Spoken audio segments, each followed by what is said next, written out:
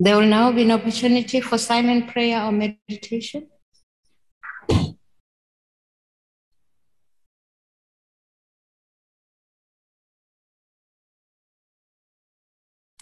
Thank you. You may be seated.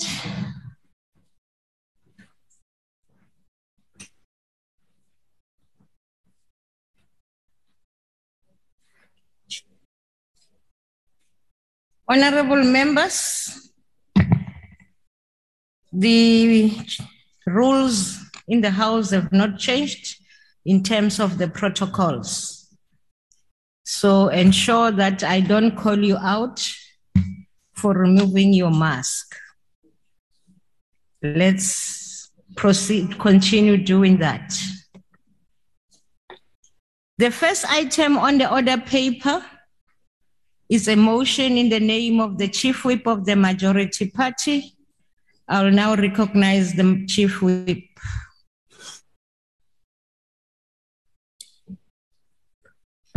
House Chair, thank you very much. And greetings to all members of this August House. Happy International Women's Day. Malbongwe. Thank you very much. House Chair, I move that the motion as printed in the name of the Chief Whip with 21 items be adopted by this House. Thank you very much. Okay, just to clarify, these items that are here are items that were on the other paper and which in terms of Rule 351 lapsed at the end of the last sitting day of 2021 annual session. And the Chief Whip is asking us to revive them. I believe everyone has the order paper. I'm not going to call all the 21 one by one. Are there any objections? No objections, agreed to.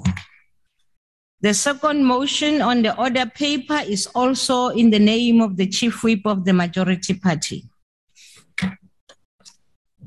Thank you very much, House Chair. House Chair, I move that the motion is printed on reports and bills in the name of the Chief Whip of the Majority be adopted or agreed upon by this House. Thank you. Thank you. Are there any objections? No objections, agreed to. We now move to the next item on the order paper, which is a member statements.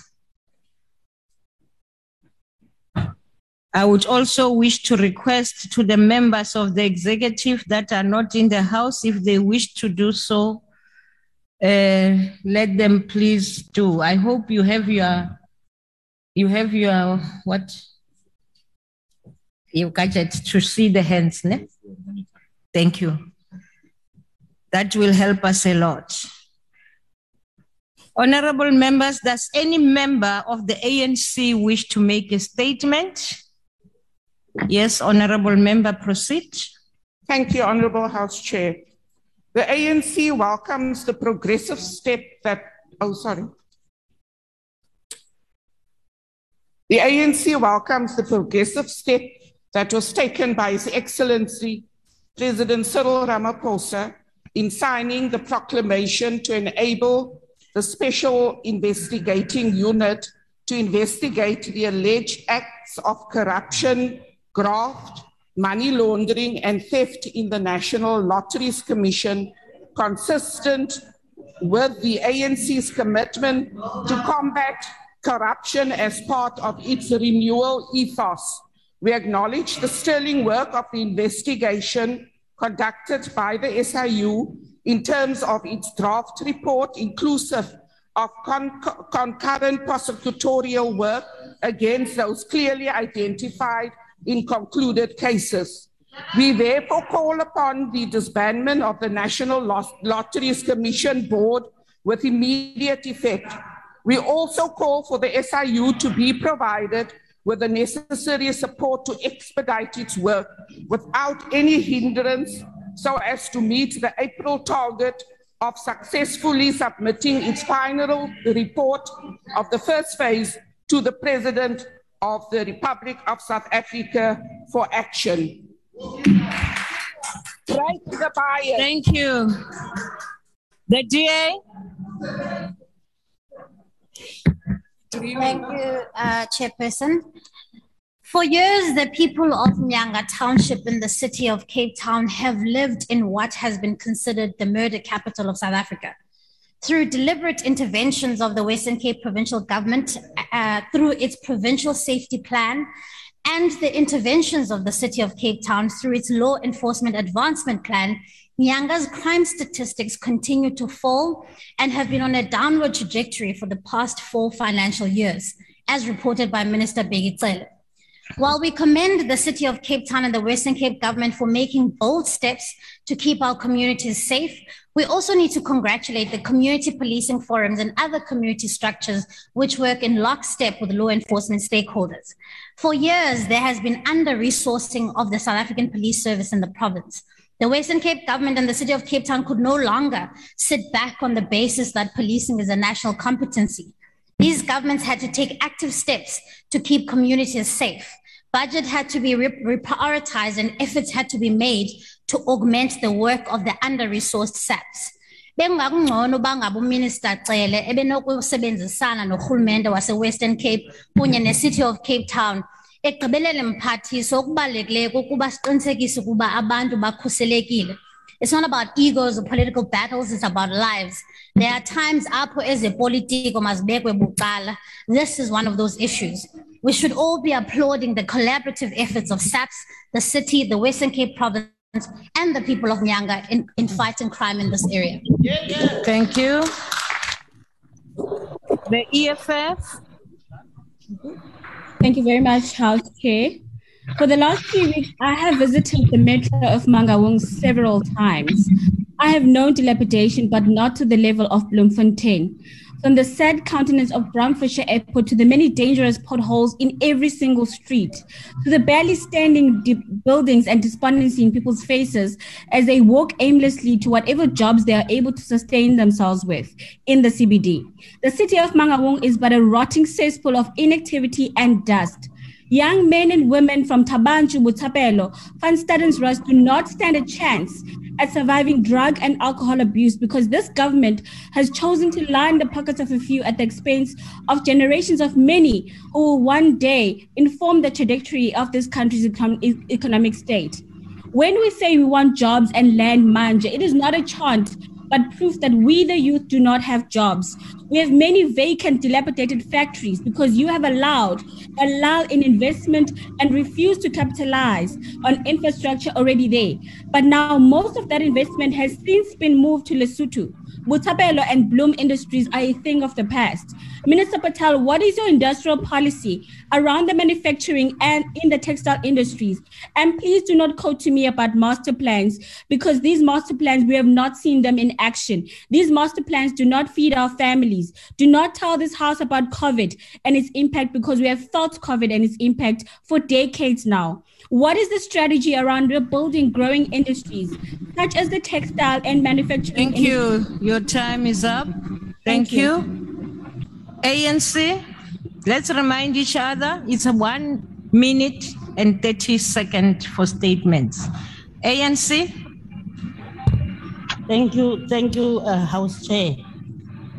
The ANC, encouraged by the stepping up and intensification of compulsory lifestyle audit for government officials to ensure employees' lifestyle are in line with their declared income. We believe that the importance of conducting lifestyle audits is a positive step towards the realization of a capable, ethical, and developmental state, and more importantly, fighting corruption. Instances of public servants unduly benefiting from the state's resources and procurement opportunities have increased, and the lifestyle audits will help to strengthen the already existing financial disclosure frameworks.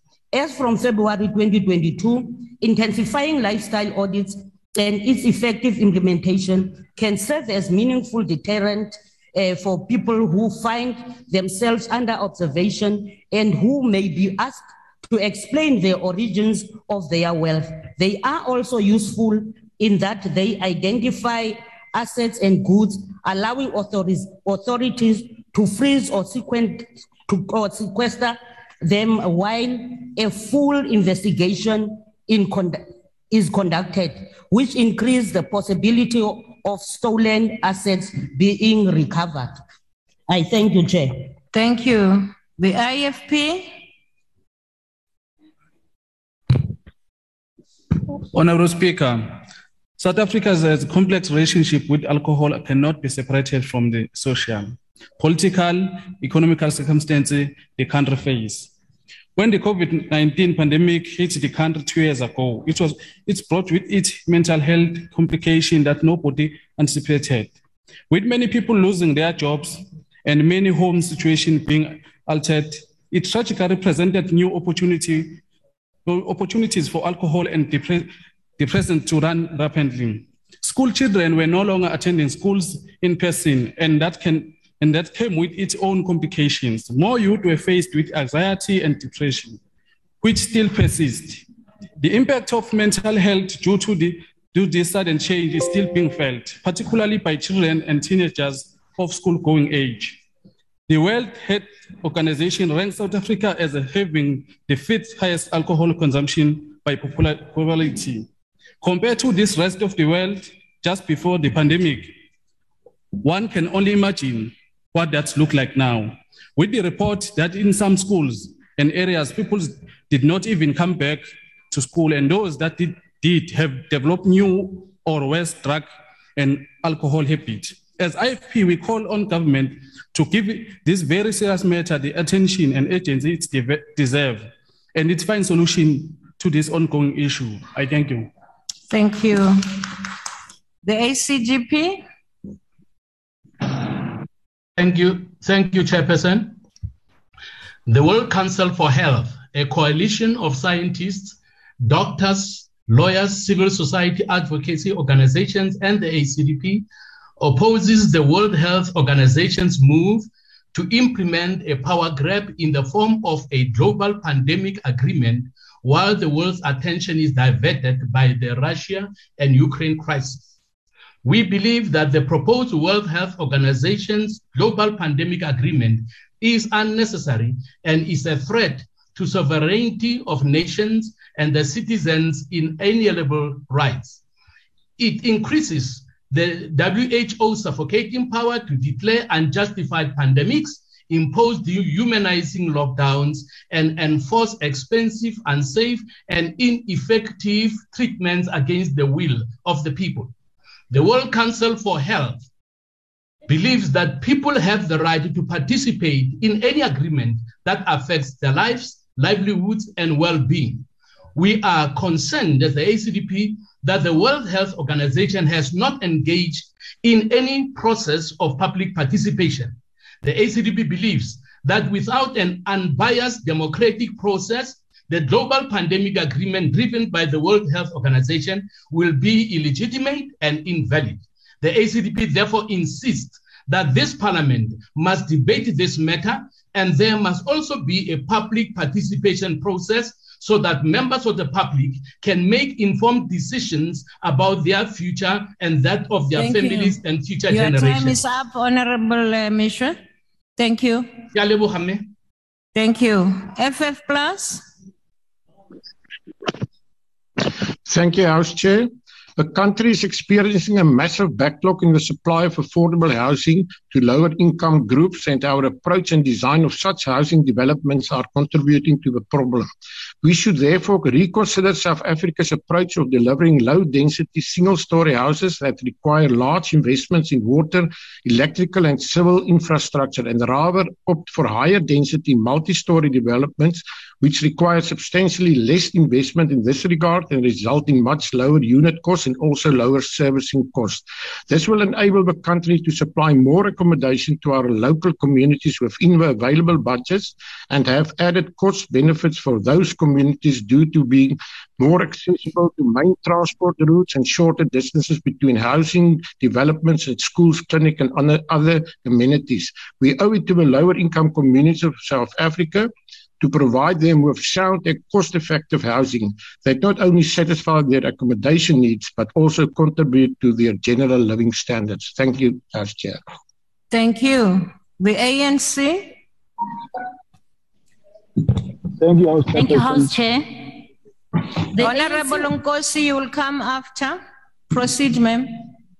The ANC welcomes the ruling by the Johannesburg High Court on Friday, the 4th March 2022, that the South African anti-apartheid activist and trade unionist Dr. Neil Agat did not commit suicide. According to the ruling, the anti-apartheid activist was killed by the apartheid security branch police, who severely tortured him for days before he was found hanging in his cell at John Foster Police Station. More than 40 years ago, Judge Mutsamai Magume has now called for the security branch members still alive to be held to account. Dr. Agrit was the first white person to die in police custody and was hailed for his medical work in Black communities and his interest in trade unions. Dr. Agat is one of many anti-apartheid activists who died in detention at the hands of the police and whose death was declared a suicide amid a cover-up by apartheid police who enjoyed the backing of the courts, which rubber-stamped the death. While it was said that he had hanged himself by climbing up the grill in his cell, only one fingerprint was found to belong to Agrit on the bars of the grill after test in 2019. Then Justice and Correctional Services Minister Michael Masuta authorized the reopening of the inquest. I thank you. Thank you. Good. Anyone from Good on the platform? Yes, House Chairperson, sorry. Okay, proceed. Thank you very much, House Chair. Chair, just war theory proposes that although war is terrible, it can sometimes be justified. In order to claim that a war is just, 3 sets of criteria apply: the morality of the war, the moral conduct within the war, and the morality of the post-war settlement and reconstruction. Russia's invasion of Ukraine is not a just war. It is a breach of international law, just as Israel breaches international law in its war against Palestine. There's no moral justification for the war. It is justified on the basis of geopolitics, economics, and ideology. South Africa's inability to condemn Russia's actions is likewise not based on morality.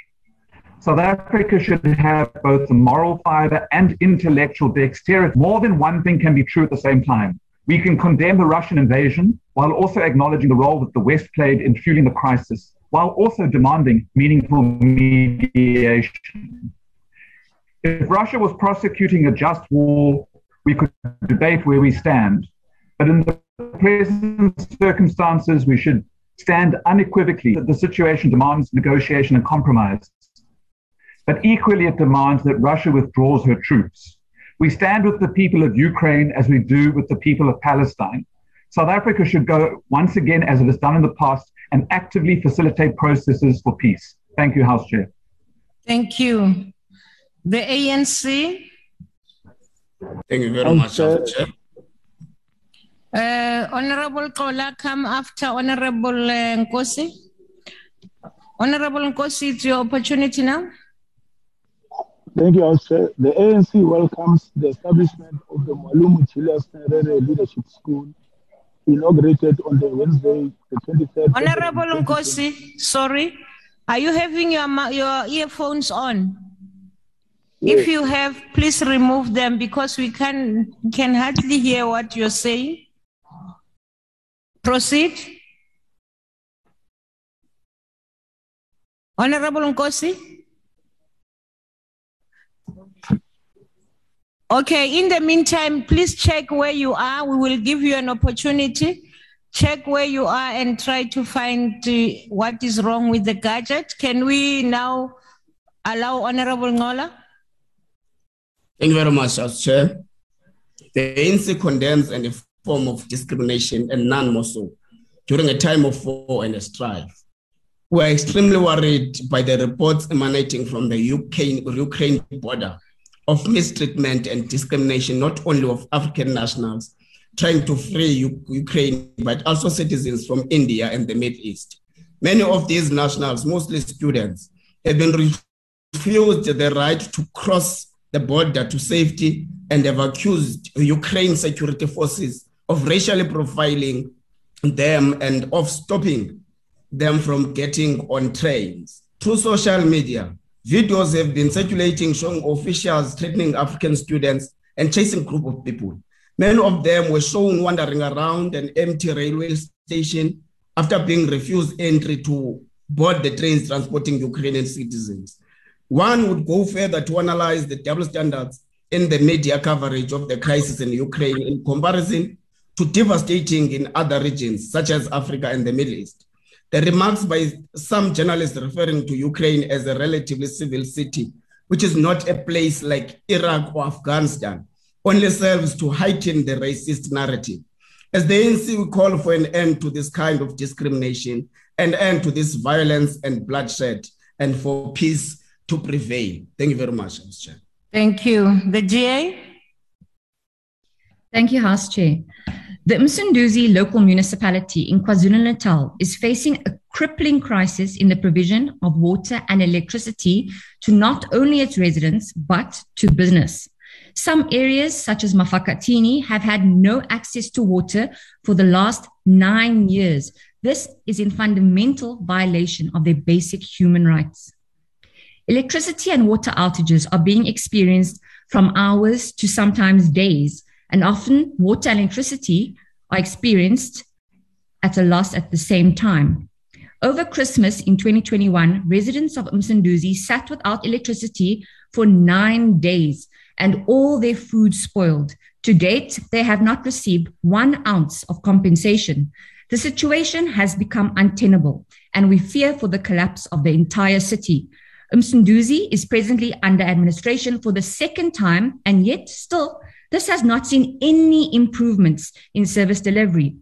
Urgent interventions are needed to save this capital city of KwaZulu-Natal, Minister Nkosazana Dlamini-Zuma. Thank you. The EFF?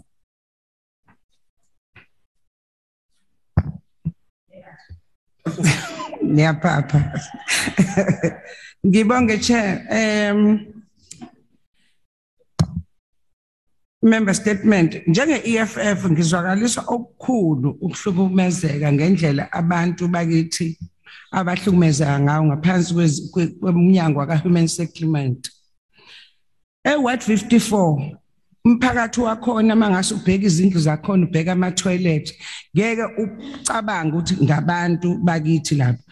Kanjalo nase-Ward 101 bese ngiphinda ngizothi kuMinister waka-Human Settlement kunento enkulu eyenzekalayo laphana e-KZN iwumkhuba omusha ofikayo kunenhlangano yama-Muslim ehlangene nabameli otholithweni umuzi wawuthengwe ngo-1960 ngo-1950 nawushiyela abazali uyezwa sekuthiwa phumani kuwona suthengiwe senibona ngencwadi zamasherifu ngiyiphethe nje kuyimanje sezizonikhipha kanjalo futhi nase-Ward 52 ePhoenix e-Unit 12 e-Unit 20 nakhona kunasemkinga lemndeni engikhuluma ngayo laba bokuqala abalapha eMtshebheni eNanda bafe bathenga umhlaba abazali babo ngo-1950 ngingakazali lana ePhoenix bana 18 years bahlala kodwa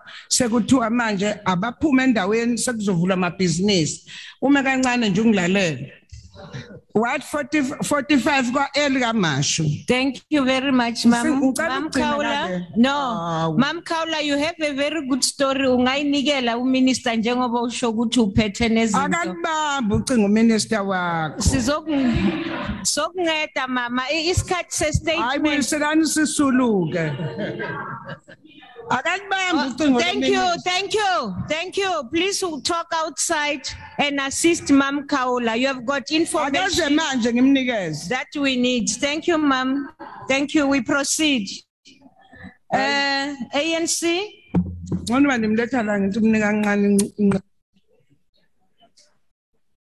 ANC, do we have Mr. Nkosi ready now? Proceed. Yes. Thank you so much, House Chairperson. Yes, Mr. Nkosi. The ANC welcomes the establishment of the Mwalumi Julius Nyerere Leadership School, inaugurated on Wednesday, the 23rd February 2022 at Kibaha in the coastal region of Tanzania. This campus will serve political parties in the region and be a platform for China to exchange with them as a form of party-to-party diplomacy.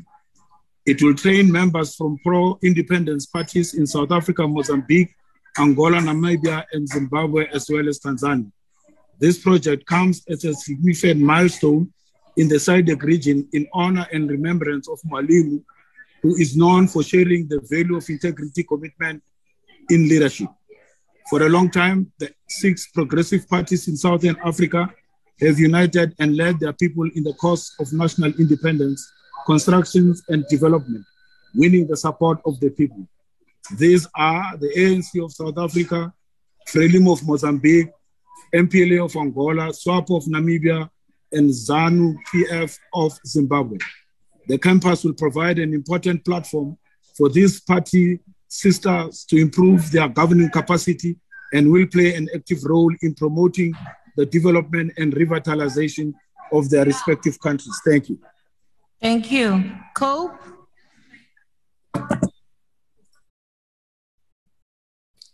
Anyone from Cope? None. The ANC? Ms. Chabalala?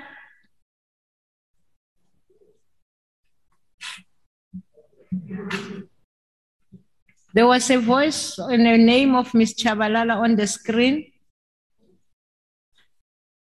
Thank you, Okay. Chair. May I proceed in the absence? No, they are doing it inside the house. Yes, proceed. Thank you very much, Chair. I'm taking it on behalf of Ndadingola. In his State of the Nation Address 2022, His Excellency President Cyril Ramaphosa made a clarion call for the intensification of fight against gender-based violence and femicide. The 5 life sentences served on the convicted serial killer Thamiso Mndoa is fundamental in the fight against gender-based violence and femicide. Mndoa was recently sentenced by the acting judge, Dennis Kutsia, at the Mbombela High Court for premeditated murder and for defeating the ends of justice. He pleaded guilty for the murder of 5 women found in his yard in Tumbu Trust outside Westview. The 5 life sentences are a landmark victory in the fight against gender-based violence and femicide. This is a strong signal that such a crime has no place in the society. Criminals like Mndoa do not deserve to stay in our societies. Hence, they need to be removed permanently. Mndoa committed the heinous crimes between 2018 and 2019. We commend the police for his arrest and the successful prosecution. The effectiveness of the justice system is key in fighting gender-based violence scourge. Thank you very much, House Chair. Thank you.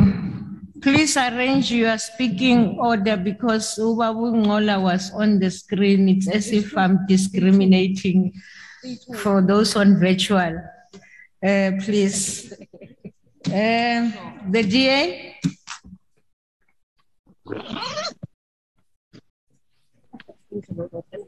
The DA? Thank you, Madam Chair.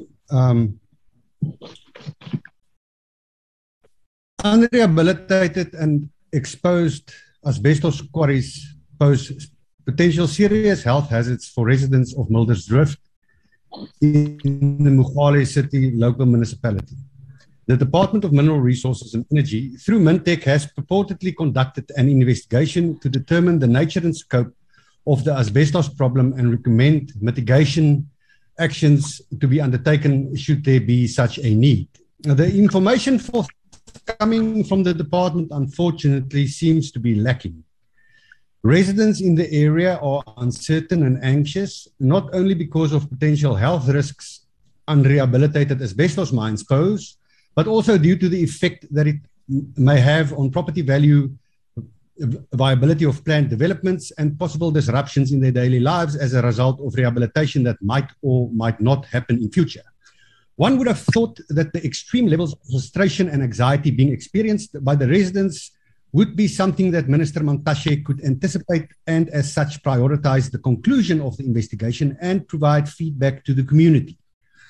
The fact that a large primary school is situated in the immediate proximity of one of these derelict, unrehabilitated asbestos quarries should definitely have worried Minister Mantashe enough to take immediate action. So on behalf of the residents of Muldersdrift, I pose the question, what is going on, Minister Mantashe? Thank you.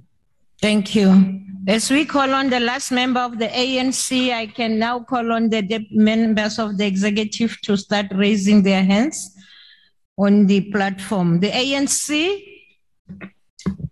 ANC believes that the recent renovations of 3 schools in Namaskral will ensure that teaching and learning in a conducive and productive environment will only serve to further advance the work of educators and learners. Ramibili Secondary as well as Matso and Rapileo Primary School received fresh wall plastering, coats of paint, office furniture, in addition to laptops to aid their teaching, learning, and enhance their skills. The renovations were sponsored by Altron Nexus, together with the Gauteng Department of Finance and e-government, working closely with the Gauteng Department of Education.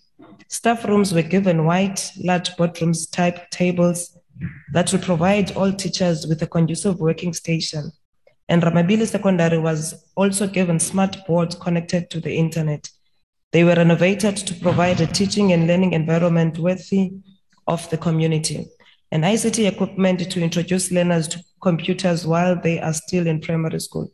It is also encouraging to note that the renovations will not stop with these schools, but that other schools in the areas in need of improvement will be identified and receive much needed assistance. Thank you, House Chair. Okay, thank you very much. That concludes the member statements. Are there any ministerial responses? Minister Kele? Thank you very much, Honorable Chair. Chair, I'm really worried about member of DA. What has improved the situation at Nyanga is that in Western Cape, the South African police deployed 200 police every month for the last year to work around that station. Secondly, the new station of Harare has been built to assist that station to take the pressure out of it. The deployment has been increased. We've got 86 vehicles there and 339 police in that station. The Western Cape has received most numbers of training. Some of those members have gone back to that station. The new station commander, Brigadier Ngata, whom the community has asked the question where he has been because he's one of the best there. Those are the things, by the way, that have reduced crime there. We are prepared to work with the Western Cape government together with the local government, so long they work within the law. That's a thing we have said time and again. Hence, we have met the Premier and the Mayor to say, let's work within the law. Lastly, I'll request the member that has raised the question that they should put in the ledge their male members and their leaders not to abuse the women in that particular area so that we can reduce the gender-based violence. Thank you very much, Chair. Thank you. Minister Pando? Thank you very much, Chairperson.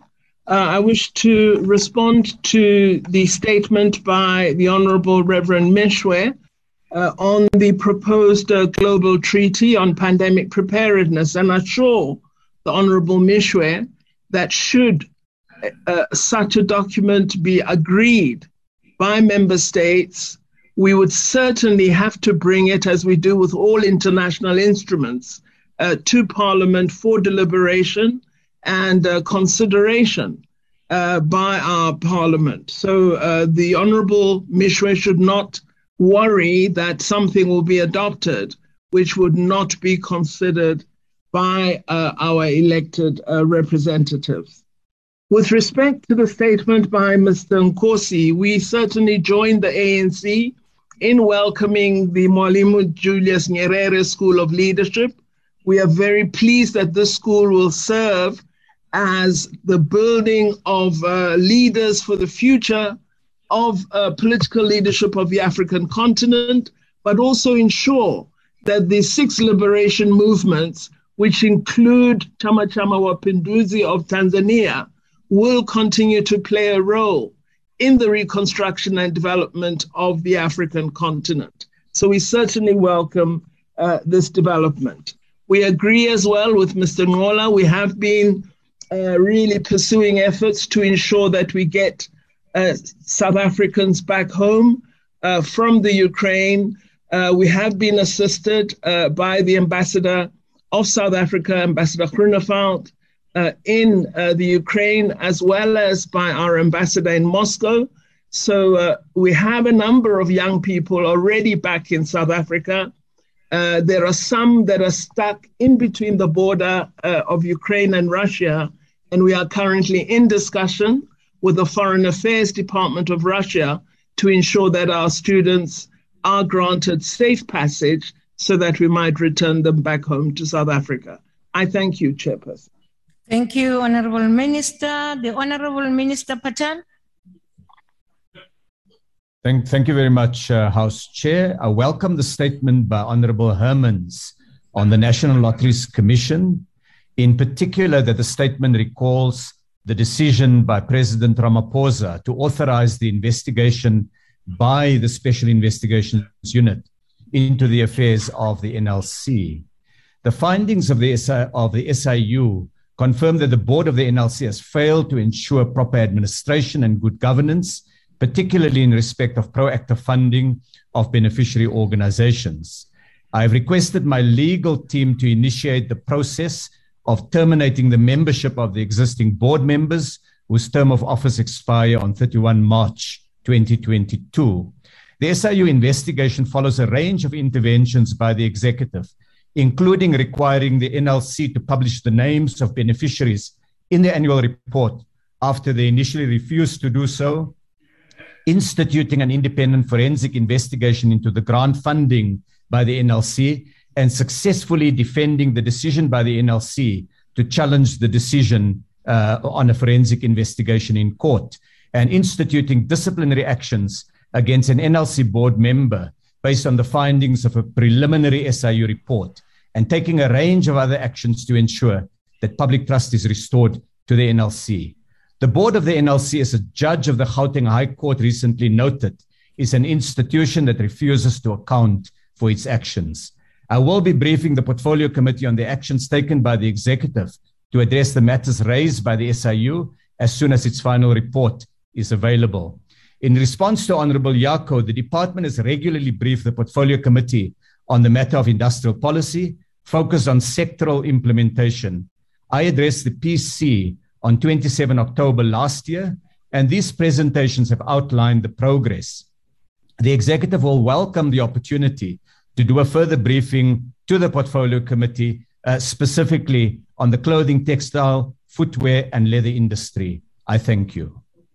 Thank you, Honorable Minister. We call now on the Honorable Didiza. Minister Didiza.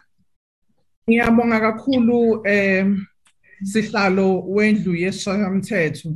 Ngingasho nje ukuthi ngizophawula kabili kuzincomo ezibekwe ngamalunga alandelayo. Uma ngaqala nje ngomama uDibulelo ngaloko akushilo ngesigwebo esithathwe inkantolo enkulu yamajaji mayelana nalowo obexhaphaza abosifazane, sithi siyabonga futhi siyathemba ukuthi imithetho njengoba lendlu yesishayamthetho iya ngokuyicubungula iphinde iyiphasise, iyenza kona lokho ukuthi isize labo bobulungiswa amajaji ukuthi akwazi ukukhipha igwebo eziyizona zona. Kodwa njengoba sazi-ke ukuthi ikhona futhi eminye imithetho ephinde yasayinwa ngumongameli ezosisiza nako kulolu daba. Kanti-ke futhi siyazi ukuthi ukuhlukunyezwa kwabesifazane ngumshikashika wethu sonke, hhayi kuphela uhulumeni kanye namalunga endlu yesishayamthetho, kubalekile ukuthi siqhubeke nomsebenzi wokugqugquzela imiphakathi ukuthi ilwe nalolu daba ngoba luyihlazo futhi luyichilo emphakathini yakithi.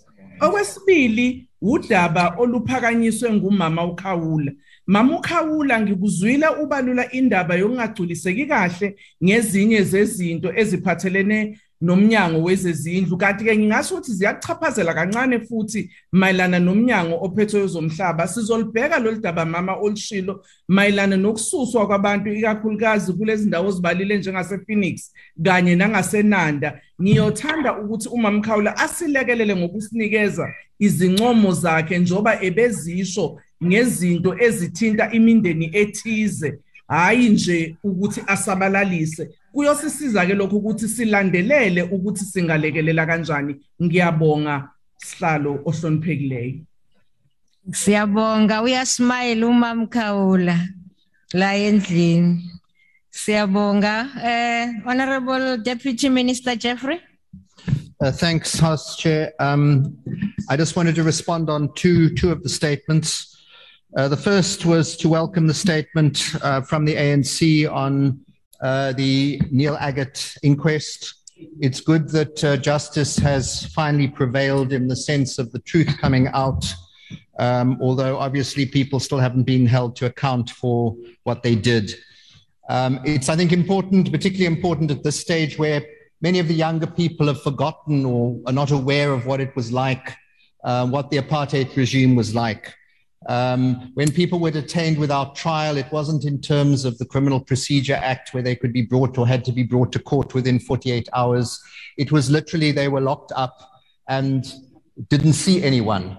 Neil Agate was the 51st detainee person in detention to die in detention. And part of the group that was detained with him were other members of this House, former members, Barbara Hogan, the former minister, Sisan Jikalana, and then also to particularly refer to the Deputy Director General in the Treasury, Ismail Mamoniat, who was also tortured in that period. Somebody who has been aligned by some of the members of this House on previous occasions. So I think it is very important that we remember what happened. And I also hope that this House will ratify the Convention on the Suppression of the Punishment and Crime of Apartheid, which is before this House. Then just on the issue of the femicide, the 5 life sentences to Tabiso Mdawe, I think it shows that the law does work. The problem is that in spite of that, men carry on abusing and killing women. And it's something we all need to address. It's not aliens from another planet that are abusing women or killing women. It's our own fathers, brothers, sons, and so on. And we as a country as a whole need to work harder to address it and to stop men abusing and killing women. Thank you. I thank you, Honorable Deputy Minister. Honorable members, I don't have hands. Unless somebody can raise the hand from the executive, we still have a slot. But I think more questions have been, more statements have been responded to, but I will allow you, Mr. Jeffries, to proceed.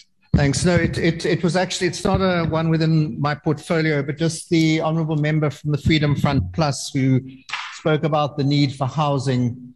And to maybe point out that in the 1980s, the National Party government, of which I assume he was still a part of before the Conservative Party left, they demolished more houses annually than they built. Thank you. Thank you very much. And that, honorable members, concludes ministerial responses. Thank you to the executive that have responded. We now allow the secretary to read the first order of the day. Consideration of report of Portfolio Committee on Basic Education on Oversight visit to Northwest and Free State Provincial Education Departments. Thank you. There is a chair here for those on my right. There's a chair there if you're coming to the podium. No, I'm not saying you should move. I'm just trying to help even those that are coming. And there's another chair here from those on my left. So if you know you are the next speaker, please occupy those seats. They are for you. The Honorable Chairperson of the Portfolio Committee on Basic Education, Honorable Bingo Gikaba, take the platform.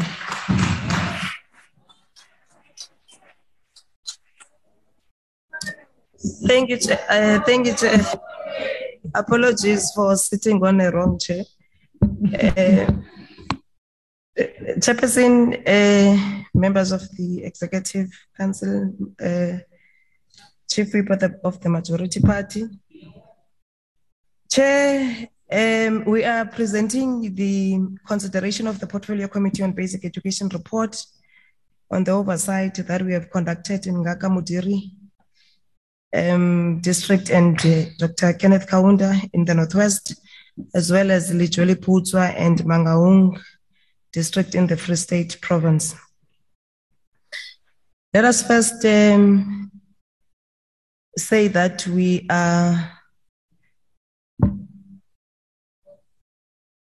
prior to this deliberation on the report, allow us to remark here that today is the 8th of March, and it is dedicated to the UN Women as International Women's Day. We therefore wish to take this opportunity first and foremost to add our voice to salute women at local, national, and international level in our struggle and achievement for gender equality for a sustainable tomorrow. It is my wish that justice be served to perpetrators of gender-based violence as we celebrate this International Women's Day. Ekamal Makoskazi Malibongwe. Chair, the objective of the oversight in these two provinces, it forms part of our first term parliament program this year. And in support of parliament oversight role, the objective of the oversight were primarily focused on the state of the school readiness for 2022 by focusing on the following, amongst others, the COVID-19 protocols, the state of the admission and registration of learners, the functionality of farm and technical secondary schools, and the state of the school infrastructure and the early childhood development in the schools. There are challenges, and of course there are successes. But allow me to recommend, in the Northwest, we have said that the learner transport needs to be addressed with relevant stakeholders. All unplaced learners be placed as of the 1st of February. The renovations and maintenance of infrastructure as required to be completed with immediate effect. That the department must address the identified challenges that impact on effective teaching and learning and strive to address them promptly at the appropriate level. The recommendations that we have done in the Free State, apart from the fact that the Free State is a pocket of excellence in schools, we have noted that there is a need to investigate the root causes for learner dropouts as the intervention program are in place. The teenage pregnancy percentage for Free State province is fairly high, as members were recommended that such learners be assisted to return to school after delivery. Some of the schools visited with infrastructure challenges were not on the priority list for assistance and support, and we queried whether these schools could be considered for conclusions of the priority list. The department ensured that the needy schools were prioritized for refurbishment, maintenance, and renovations. Technical schools and agricultural technology schools will be supplied with materials and updated machinery as required. In conclusion, Chair, we are saying that the oversight visit to the Northwest and Free State provinces provided the committee with an opportunity to strengthen oversight in order to hold the government accountable on issues related to the state of schooling. We robbed our oversight visits by engaging the circuit managers, the district managers, the Provincial Education Department officials, and the DBE department, that they should try to assist the schools with necessary resources and support. Thank you very much. Thank you. Thank you. I will now recognize the Chief Whip of the majority party since there is no list of speakers. Enkosi isihlalo wendlu ndiphakamisa into yoba le ndlu mayamkele le ngxelo njengoba ithiwe thatha isihlalo wezemfundo. Enkosi. Thank you very much. I will now recognize those parties that wish to make a declaration. The GA.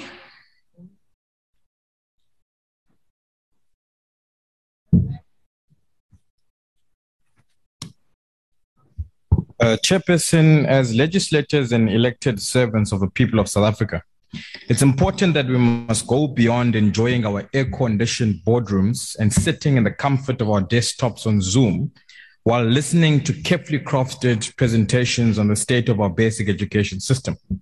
It is our duty to see the reality for ourselves on the ground. Oversights are an effective way to hold the executive and department's implementation plans into account. It is to ensure that local issues are being addressed. The aim is to ensure that the best quality education, one that is conducive to teaching and learning, is provided. Taxpayers' money needs to be put to good use so that we can create an education system that provides opportunity for learners to get out of poverty and unemployment. What we saw on the ground in Northwest and Free State is unsurprisingly different from the beautiful pictures that is often painted in our meetings. I'm unsure as to why our system is idealized when it carries so many flaws that we have a responsibility of fixing as legislators. The Northwest Department is currently under administration of the National Department of Education.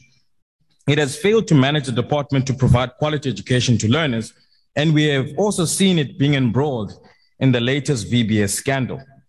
We visited over 13 schools in the province, and we identified some chronic issues. Firstly, we saw poor infrastructure facilities. Poor sanitation continues to be a nightmare for the department.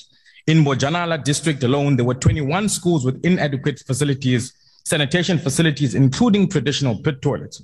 In Boitsenape Technical Secondary School, we came across old and dilapidated buildings with their ceilings collapsing.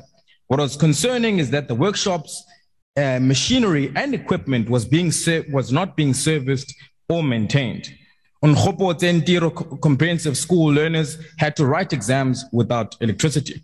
What is even more concerning is that in Kalafeng Special School, workshops did not comply with the Health and Safety Act. Second, there were many space challenges leading to overcrowding. Retlametso Special School was a sad sight for learners with disabilities, studying in overcrowded classrooms. Classes have not been built according to the department's norms and standards, with 2 shanties being used as classrooms. Due to lack of infrastructure, learners with different conditions were grouped in one class. For example, learners with autism, attention deficit hypertension disorder, do not get special care, but rather are grouped together. Thirdly, the teacher vacancies and high learner dropouts cannot be ignored. Northwest Education Department has 89 post-level 1 vacancies. Teacher vacancies contribute to high teacher-learner ratios, increasing overcrowding in schools and ultimately hindering the quality of education being provided. In Northwest Secondary School for the Deaf, there is a shortage of interpreters. Currently, there are only 3 in that school. What only exacerbates the above-mentioned problems is the poor leadership and management we are seeing. Mahwe Primary School's SGB spent 33,000 Rand to cut down an already fallen tree with the aid of the circuit manager. Instead of fixing the roof of all the classrooms that were blown away, they decided to spend this money on just a tree, which boggles the mind. A combination of all of the above issues have undoubtedly contributed to the 40% dropout rate in the Northwest Education Department. As you've seen in Totagani Technical School, more than 60% of learners drop out between grade 11 and matric, and there's currently no mitigation strategies to track, trace, and retain these learners. However, in the Free State Department, we saw a completely different contrast to what we witnessed in Northwest. We visited schools that were well-maintained, with strong leadership, quality teaching, well-maintained infrastructure in workshops, well-supported Elson schools, and a responsive department in many fronts. This is a province with pockets of excellence. Despite this, though, we did, however, identify the variety of challenges linked to the teacher vacancy rate, where there's over 121 post-level 1 teacher vacancies. There are challenges regarding infrastructure. However, the biggest challenge for the Department of Education in the Free State has to be the dropout rate. The Free State has the top matric pass rate when the minister announced. However, of the 56,000 learners who were supposed to sit for matric exams in 2021, only 25,000 of them sat for exams.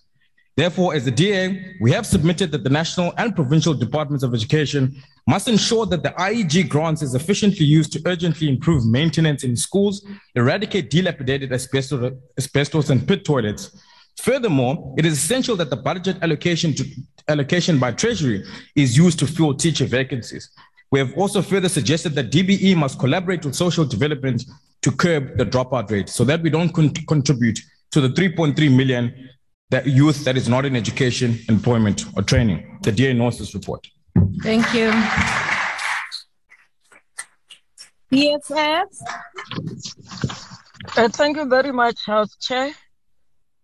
We note the report of the Portfolio Committee on Basic Education on the oversight visit to the Northwest and the Free State Provincial Departments as presented. The report vindicates our long-held conviction that South Africa's basic education system is characterized by crumbling infrastructure, overcrowded classrooms, poor water and sanitation infrastructure, which perpetuates the inequalities in our society. This important report, Chair, highlights the huge challenges faced by learners and teachers daily, and we hope that its recommendation will not gather dust in the records of the Department of Education. The insistence of the Department of Basic Education on rotational timetabling is really laid bare by this report. There is simply inadequate infrastructure in majority of our schools due to limited space to comply with COVID-19 regulations and social distancing. In the Bujanala district alone, there are 21 schools with inadequate toilet facilities, including pit toilets. 17 have major maintenance challenges, and 4 are pit toilets. It should not shock us that Witinabe Technical Secondary School has dilapidated buildings and collapsing ceilings. House Chair, the South African Human Rights Commission report released last year already highlighted these challenges. In Ngakamudiru Mulema, 16 schools are supplied water through the water tanker services by the municipalities. We are especially concerned that some recommendations do not have timelines, and the report simply says with agency. But you know that the minister has no sense of agency whatsoever. She has proven this for the past 13 years. We must commend the teachers who continue to dedicate their lives to improving the lives of learners, including teachers of Unkhubuze Diro Comprehensive School, that despite the challenges they face, they even use their own vehicles to transport learners. The Department of Basic Education has failed millions of our children, whose only hope for the future is acquiring good education. We reject this report because it does not propose any tangible means of holding the department to account for its failures. Thank you, House Chairperson. Thank you. The IFP.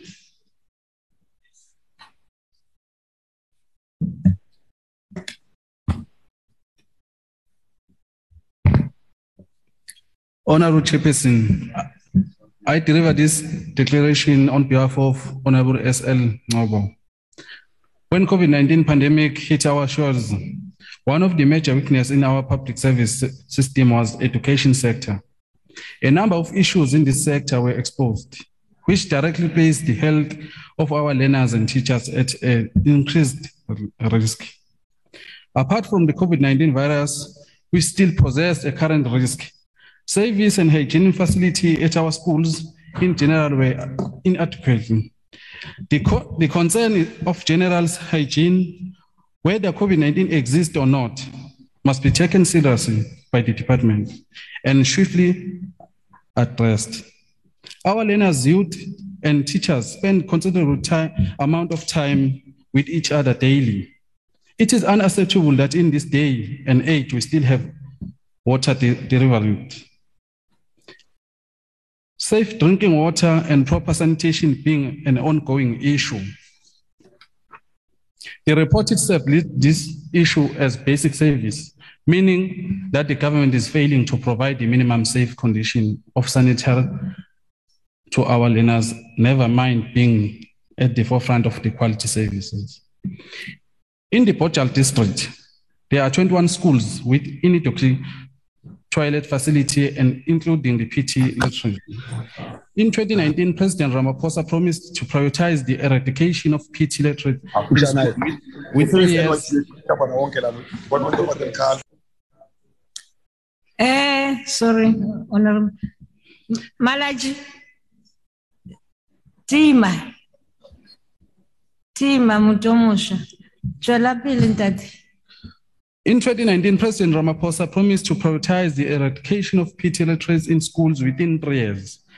And his predecessor, former President Jacob Zuma, made this promise in 2013. It's now 2022, 9 years later. And the ANC-led made promise government has repeatedly failed to keep this promise.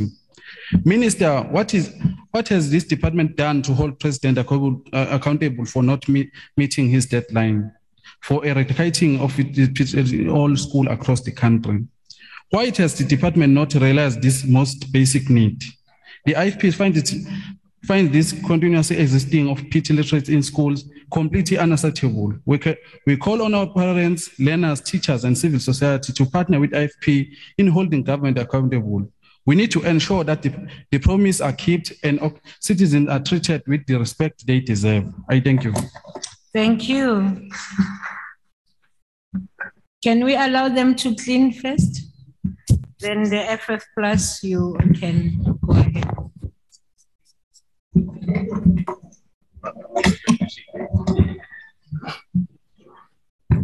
Proceed, FF plus. Honorable House Chair, in January, the Portfolio Committee for Basic Education visited selected schools in Northwest and the Free State. How these schools were selected was not expressly reported, but it seems that only one school in good shape was visited. What would a really good school in rural South Africa look like? The most important feature would not be the beauty of the buildings and terrain, although we may very well find it well kept. It would not be the quality of plumbing for water and sanitation, although we would not expect problems in that area. It would not be the imposing office of the principal with rows of degrees hanging on the wall, although we would expect the principal to be qualified and hardworking. It would not even be happy and hardworking learners attending classes presented punctually and well-prepared teachers, although to expect that at a school goes without saying. The result of the most important feature could be deducted from the above mentioned. It would in fact be a community which has taken ownership of the school as an extension of the family, as an institution which specializes in formal education while parents are economically active. It will be an interaction between young people, children, if one may still use the word, between children and teaching adults, between parents and teachers as educators in different roles, between the local educational community and the state, which provides buildings, water, sanitation, and direction to work schools have to do. All of this will be facilitated by a school governing body. What we will see is not perfect harmony, because that seldom is productive and progressive. It will be characterized by tension between different interest groups, but the tension will not develop into animosity, or worst of all, apathy. When one or more of these role players overestimate its own role or relinquish it altogether, schools are found where pit toilets are the norm, where neither the community, nor teachers, nor support staff, nor learners take pride in the general appearance or functionality of the school. Evidently, all schools are somewhere on a spectrum of functionality with some room for improvement. Schools from across the spectrum had been visited by the committee. The bad news is that there are really dysfunctional schools. The good news is that there are also some good schools, also in poor and rural contexts. That means that there are role models. My advice to communities who want to improve their schools is not to lift up their eyes unto the government, for whence help will probably not come us, but to put shoulder to the wheel, welcoming the state once it presents itself. I thank you. Thank you. The ACDP? Ms. Sukers, I showed you the chair.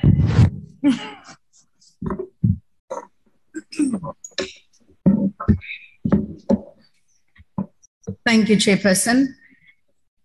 In the words of John Maxwell, everything rises and falls on leadership. This oversight tells the tale of two provinces and the strengths or weaknesses of its leadership. And I want to agree with Honorable Boshoff in outlaying the attributes of what makes a good rural farm school. And we certainly saw that at the farm school in the Free State. The ACDP supports this report by the committee. And because of this farm school, I want to focus on specifically this one issue as it is in the report. We believe the department should take note of the challenges of integration learners from rural communities experience when they are moved to township schools far away from home, as indicated in this report. This priority of merging and closing non-viable schools are in direct contradiction of the rural development objectives, and it contributes to the disintegration of farming communities. The principal at Mkagisang Primary School requested that grade 8 and 9 should remain at the school until children are mature enough to move to the FET phase. The reason for this plight is because of the high dropout rate of learners and losing them in townships to gangsterism and drugs. The issue of maturity and readiness in terms of sending children far away from home to new environments during these abnormal times is one that the department should be addressing. The second issue raised by the same school was the lack of a social environmental impact study as it pertains to the mine in the area. And we wish to state that the same should be done before schools are closed or merged in farming communities. We believe the education sector, especially in rural communities, is an excellent opportunity for the department to respond to the presidential address, to contribute to economic development. The department can make it much easier for communities to open collaborative schools or independent schools in those farming communities, rather than sending foundation phase children to big schools in townships and losing children in the first phase of their high school years because they are being bullied and because they are not adapting to new environments. The ACDP supports this report, and we really want to emphasize that the department needs to relook the approach that they are taking in closing these farm schools and merging them. Thank you. Thank you. The UDM? House Chair, there is an IFP member of Parliament that called President Ramaphosa, Cyril Ramaphosa, Jacob Ramaphosa. We want to agree that he is indeed Jacob Ramaphosa because he and President Zuma are millis of the same ANC bag.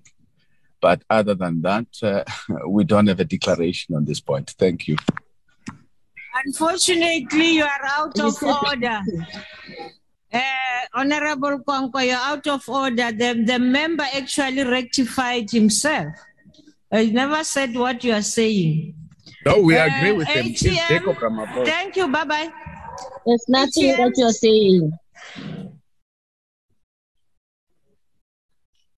Ayekho ATM. Good. Chairperson, we have no declaration. Thank you. Thank you. NFP? Babu Swisi? AIC? No declaration, Chair. Thank you. Sorry, Chairperson. Can I rather do the declaration if Comrades CBC is not available? I'm not sure why he's not. No, you are allowed. Proceed. You are from the NFP, isn't it? Can I go ahead from here, Chairperson? Is that all right? Yes, proceed. Thank you. Thank you, Chairperson. The National Freedom Party notes the report on the oversight visit. But, Chairperson, the challenges we face is as follows. And I'm not sure why the department does not take this seriously. When 1 in 2 children that start school do not finish school, surely it must be a problem. Chairperson, if 60% of the children from basic education level go to a tertiary institution and drop out in the first year, there has to be something wrong. Now, I had the opportunity under the Standing Committee of Honor Appropriations to go and visit some of these schools, Chairperson. And it is not like the department makes it look like, believe me. We have gone and seen brand new schools at 60 or 70 million rand that were built. They had a laboratory with no air conditioners at all. We had educators there, they had toilets there, Chairperson, that the boys and girls had to use the same toilets, and it is the responsibility of the educator to take these children to the toilets. That is the quality of education we are providing in particularly many of the rural schools. And I think the department needs to take this seriously, that if it continues, you are not going to address the skills needs of this country.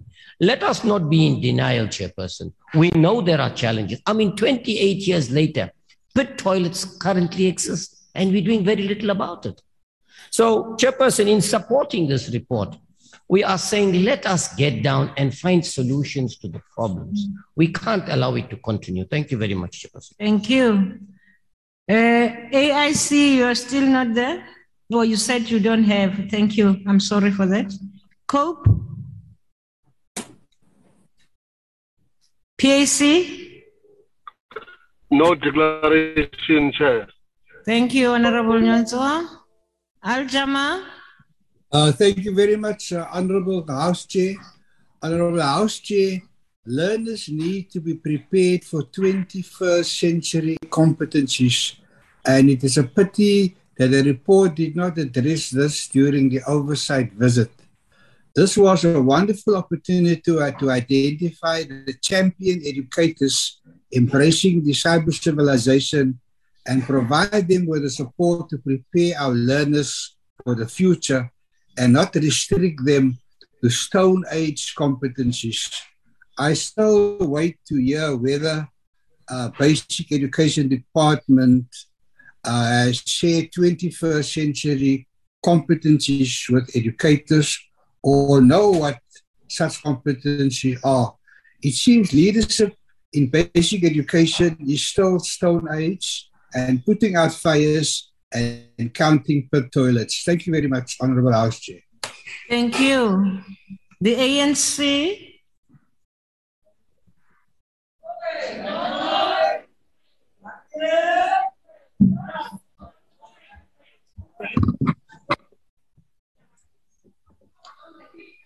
Noma ngiwuchair ngayingeni mara namhlanje is International Women's Day, so siyababonga.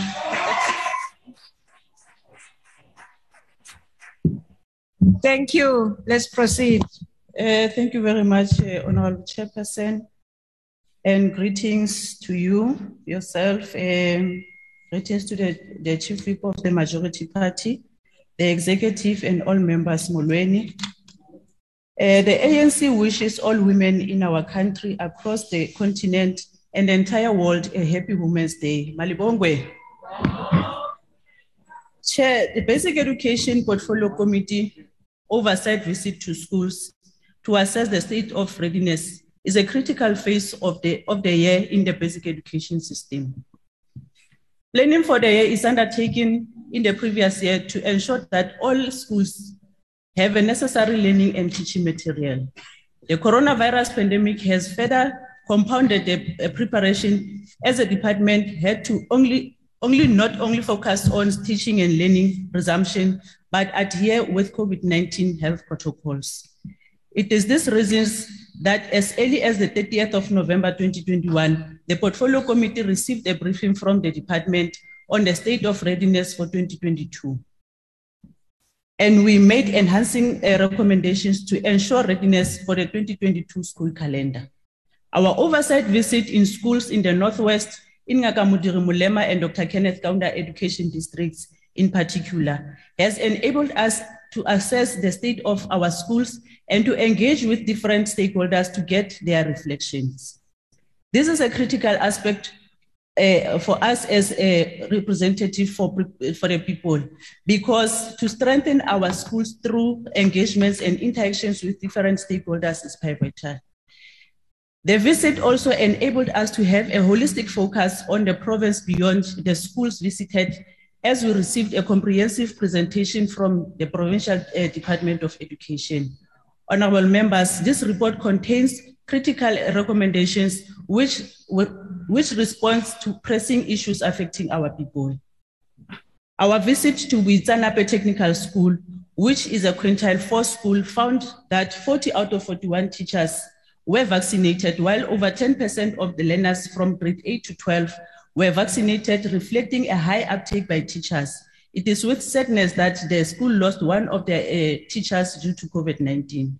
The school received all its learner and teacher materials. Its challenges were largely infrastructure, as other members has also alluded to, which has deteriorated and lack of connectivity. We have recommended urgent intervention on the infrastructure and the supply of critical machinery and equipment, as it is a technical school. We also visited Retlametsi Special School, which caters for learners with severe intellectual disabilities. All learners in the school receive a 100% transport subsidy, and the school was ready to reopen. The greatest concern was on the inadequate infrastructure, which result in learners with different inabilities in one class, constraining effective attention. We recommended expansion of infrastructure and provision of psychologists, therapists, and other social services within 6 months of adoption of this report. Honorable members, this is a critical matter to ensure inclusive learning, in ensuring that learners with disabilities are able to be skilled in order to be involved in productive activities within their abilities. Other critical area is in our basic education systems are focus schools, which develop learners for specialization in different economic sectors.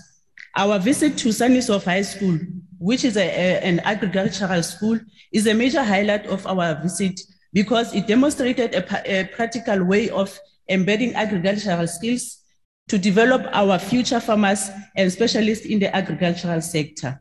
The school has livestock and also sells 1,000 liters of milk every 2 days to Clover. Focus schools need to be expanded in our basic education system to ensure that we prepare learners for economic sectors which are strategic for economic development and transformation of our country. The young primary schools in Dr. Kenneth Kaunda District is deeply rooted in inclusive education, and it caters for differently abled learners. It provides educational support for diversity, abled, and those who are wheelchair bound. It is an inclusive school that is allowed to admit learners with mild and moderate disabilities to enhance their educational programs with schools and receive a disability budget allocation. In the Free State, we visited Lejoli Putswa and Mangaung districts.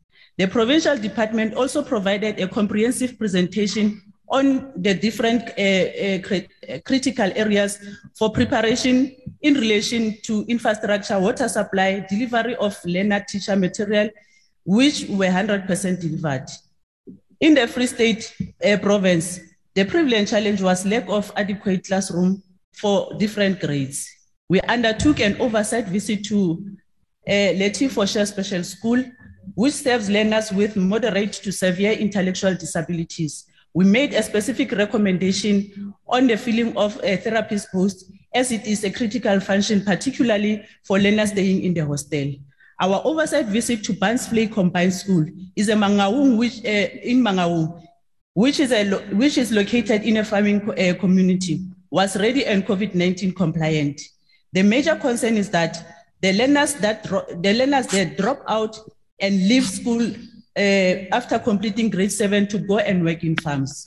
We have made specific recommendations with specific timelines to address various challenges we came across as the committee. We further commend the significant progress undertaken by 2 provinces in ensuring school reopening. It is critical that this report is adopted less than 2 months since the visit to ensure rapid implementation by the department on our recommendation. The ANC supports this report. I thank you, Chair. Thank you. Thank you very much. The motion as raised by the Chief Whip of the majority party is that this report be adopted. Are there any objections? House Chair. Yes, Honorable Mashabela. Please note the objection of the EFF. Noted. Therefore, the report is agreed to. As we proceed and allow the Secretary to read the second order of the day.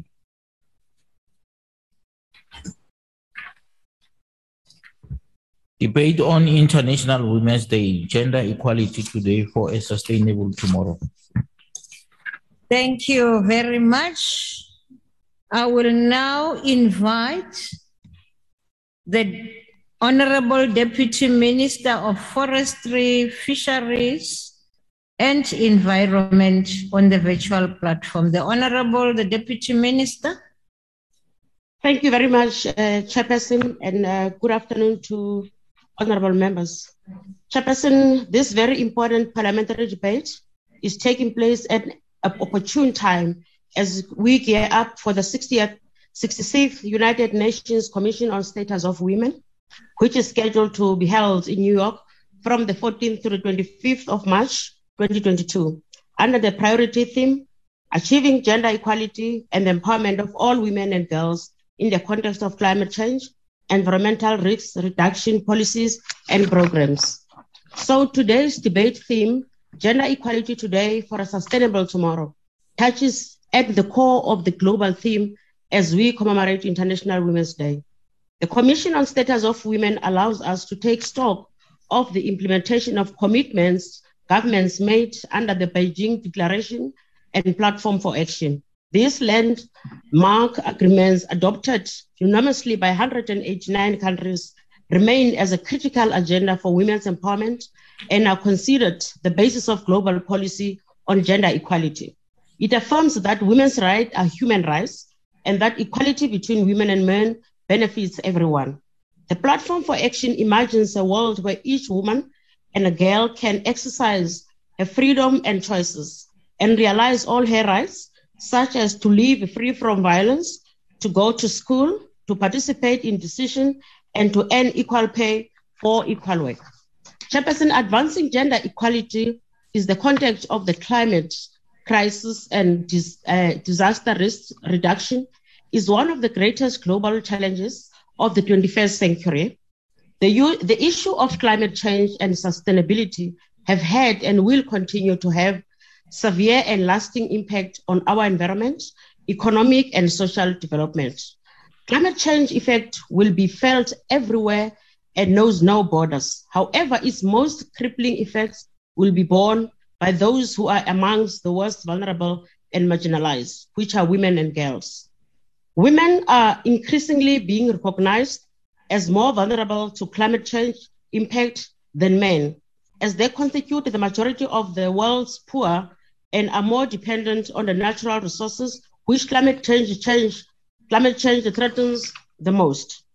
Parallel to the climate crisis is the coronavirus 19 pandemic, which has affected every sphere of life and has paralyzed every community around the globe, making the global market situation worse and thus negatively impacting on the economy. The years 2020, Chair, and 2021 have been record-breaking for extreme weather events around the world, with extreme weather that is more frequent, intense, and widespread than experienced in past years. Furthermore, the economic costs of COVID-19 are likely to shatter the chances of meeting existing climate financing goals, as funding for climate change will be diverted to responding to COVID-19. According to the findings of the recent Intergovernmental Panel on Climate Change 6th Assessment Report, Chair, science has confirmed yet again that even if deep emission cuts happen right now, today, the world will inevitably be struck by exacerbating impact resulting from lock-in warming until the end of the century. This clearly tells us that gender-responsive climate action is no longer an option, but an imperative. Detrimental effects of climate change can be felt in the short term through natural hazards, such as landslides, floods, and droughts, and in the long term through a more gradual degradation on the environment.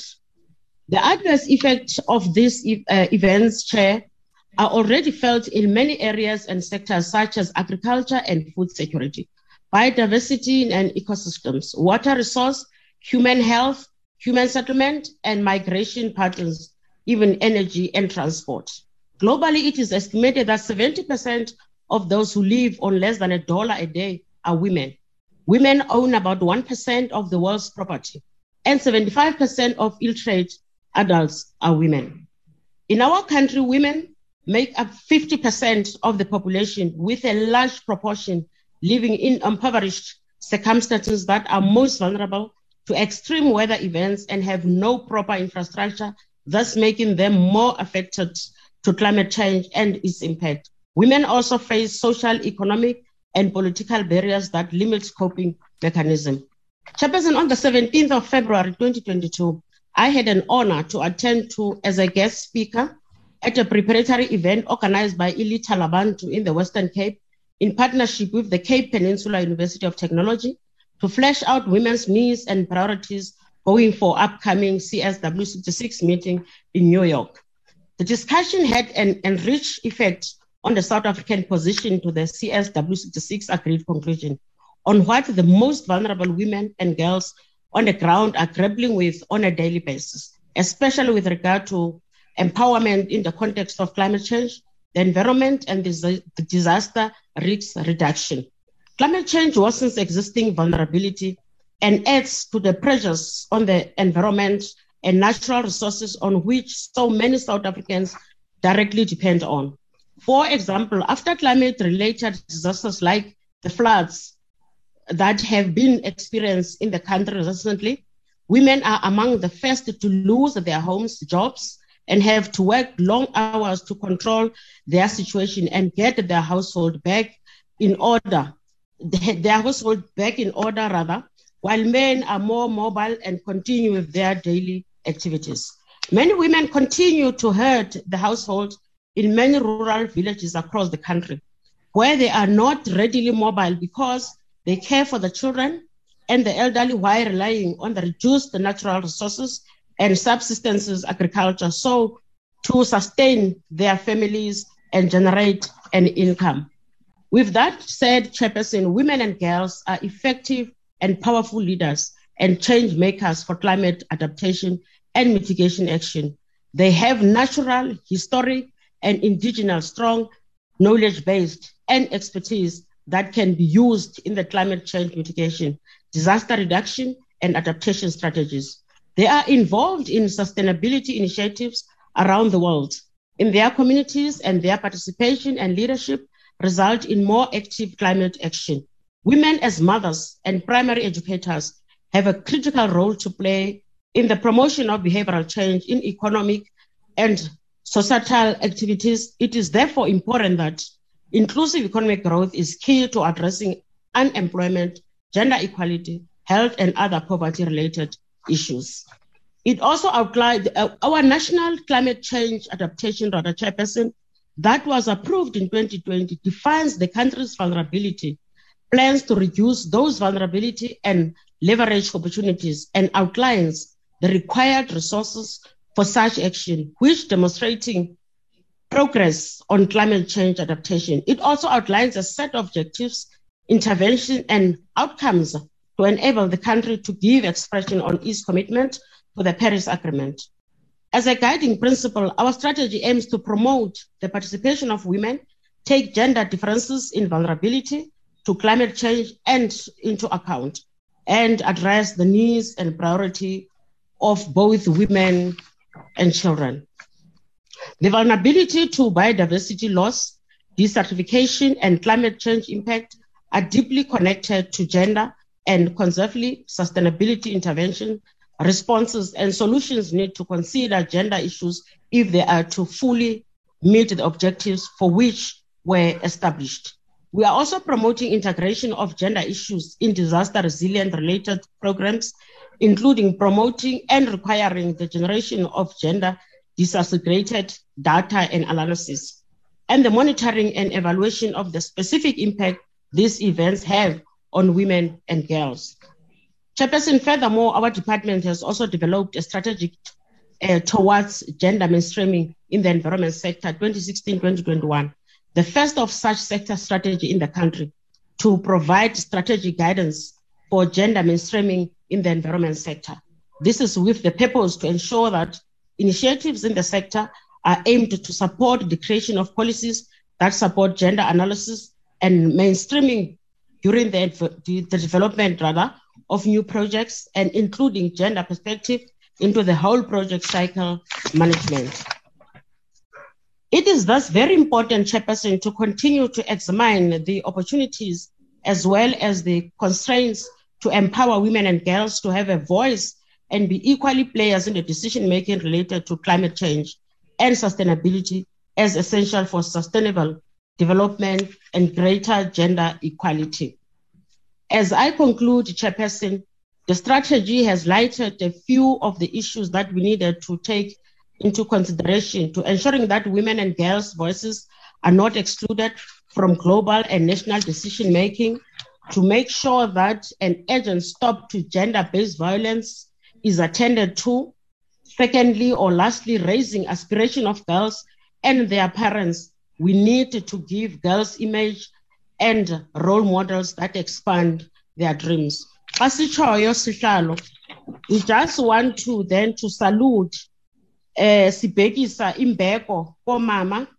Kaloku uzukhumbule ukuthi umuntu wesifazana akabunjangwa ngomdongwe, akabunjangwa ngomthuthu, bunjwe ngento ngelungu eli-powerful kakhulu emzimbeni womuntu, bunjwe ngothambo. Yiyo loo nto bekwazi ukuthi nakweyiphi na imeko umuntu ongumama uqina njengethambo, hayi njengomthuthu, bakhanga bunjwe ngomthuthu. Ndiyabulela sihlalo. Siyabulela. Deputy Minister Soju, as we proceed, I just want to remind Mr. Zondo, Mama Kaula, Ms. Sokers, the rules have not changed. I will now invite the Honorable, the Chief Whip of the Opposition, Ms. Mazzoni. Thank you very much, House Chairperson Barato, and please forgive me for not being in the House, but I'm a bit under the weather today. Firstly, I'd like to wish all women a very happy Women's Day. But for me personally, and for many of the members of my party, this isn't a very happy Women's Day. When a crime is committed, Madam Chairperson, it is bad enough when it is someone that you know of or someone that you are acquainted with. But when the crime happens and it happens within your family, it is even worse to deal with. And the Democratic Alliance is no different and has had a massive embarrassment caused to it very recently by someone who should have been taking care of the most vulnerable of society, and whose actions have led us to look at things in a very different way, and certainly to understand that if we don't act first, no one will act for us. It's because of that that I'm proud of people like Premier Alan Whitney, who found out about an MEC. And Honourable Chair, nothing that I say today will not be within the particular in the public domain. The MEC for Safety and Security was investigated for sexual misconducts. and the minister was immediately removed from the executive by Premier Ellen Wendy, and an independent investigation, and I hasten to add the word independent investigation, took place that found that there was sufficient credibility in the allegations of sexual misconduct, there was sufficient credibility in the allegations of alcohol abuse, and there was sufficient evidence that the MEC had created an environment that is conducive to sexual harassment or alternatively taking advantage of young women sexually. Now, that is unacceptable. And I'm very proud of the fact that my party acted and acted immediately. But we cannot hide from these things. Sexual misconduct and GBV happens everywhere. And it is up to us as women, and it is up to us as society to speak out, even when it is very difficult to do so. It can be a brother, it can be a father, it can be an uncle, but we must never be afraid to stand up and protect our women. House Chair, I noticed the older I get that perhaps I think of myself as not being a prude at all, but I find myself getting more and more irritated when I look on social media and I see photos of women being objectified, draping themselves around men, and doing this because they are so desperate for any form of income that they will lower their standards and simply become objectified by male counterparts. House Chair, I make a call to all South Africans today. If women are not all treated equally, and if we leave one woman behind, we have failed in our duty. And I ask all South Africans to join me and join the Democratic Alliance in acting with haste when we find out about any sexual misconduct, because that is the only way to sustainable growth and to make sure that women play an active part in society. I thank you. Thank you, Honourable Member. The next speaker is the Honourable Kalipi. Thank you very much, House Chair. Chairperson, when a German Marxist theorist and activist, Clara Zetkin, proposed for the concept of an International Women's Day back in 1910, she did so on the background of brave struggles waged by millions of women over generations. Comrade Zetkin and many of the women who worked with her and those who came before them had been well aware of the peculiarity of the struggles of women in general and working women in particular. Just a few years earlier, Chair, over 15,000 women had marched through the streets of New York, demanding shorter working hours so that they could take care of their families and demanding equal pay for equal work. Comrade Clara carefully identified the struggle for women as inherently a socialist struggle. She once noted, I open quote, when a battle for suffrage is conducted, it should only be conducted according to socialist principle, and therefore with demand of universal suffrage for women and men, close quote. These ideals are forever relevant to our own society today because the struggle for the emancipation of women has not changed much, particularly in our own country. Today in South Africa, more than half of our population are women, and almost 40% of all households in the country are headed by women who are responsible to the well-being of their families and extended families. It is women who are at the coalface of poverty, who suffer the most from crime, who are scorned the most in public institutions, who almost always get the short end of the stick when it comes to access to justice, who do not pay equal for equal work. A 2018 study done by Economic Research Southern Africa found that female-headed households are more likely to be poor in relation to male-headed households. This is because in general, Chair, women are paid far less than men, even for doing the same work. Female-headed households are approximately 40% of poorer than those headed by men. Also, 48% of female-headed households, Chair, support extended family members compared to 23% of male-headed households doing the same. As recent as 2020, Stats SA Inequality Trends report indicated that women earned on average 30% less than men doing the same job. The same was confirmed by the Gender Pay Gap report of the National Business Initiative released in 2021. Chairperson, we all know this to be true, but we have not taken any serious steps towards addressing these problems.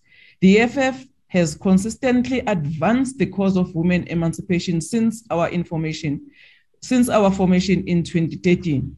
We have consistently called for land to be made available to women, particularly rural women, because they are the main drivers of sustainable change in communities. We have called for the protection of our environment because healthy ecosystem provides critical ecosystem services that are so critical for the lives of millions of rural women. It is in this context, Chair, that we support the struggle of the people of Kolobeni, because we know that deep down, land struggles are women's struggles. Our municipalities and government departments must be compelled to provide opportunities to women-led initiatives, because it is these initiatives that leave a lasting legacy in our communities. It is shameful that our society and our government is hell-bent on demonizing advances made in the struggle for women emancipation. The president and his backers are doing all they can to stop the JC process that recommended the appointment of a first female chief justice in the country. They do this because at the core, they cannot imagine an arm of the state as important as the judiciary that is led by a black woman. The opposition to the appointment of Judge President Mandisa Maya has nothing to do with her qualifications and skills, but everything to do with the fact that she is a black woman. It is an opposition that is anchored by a stinking patriarchy. It is the same group that is hounding out the public protector, Usisiwe Mkhwebane. The drive to remove her from her positions comes from people who cannot stand a strong black woman in this country. As Comrade Clara Zetkin said back then, when men are silent, it is our duty to raise our voices on behalf of our ideals. We will fight for the realization of these ideals for a social society, because only under a socialist society will emancipation of women will be truly realized. Chairperson, thank you very much. Thank you, Honourable Member. The next speaker is the Honourable Slengwa.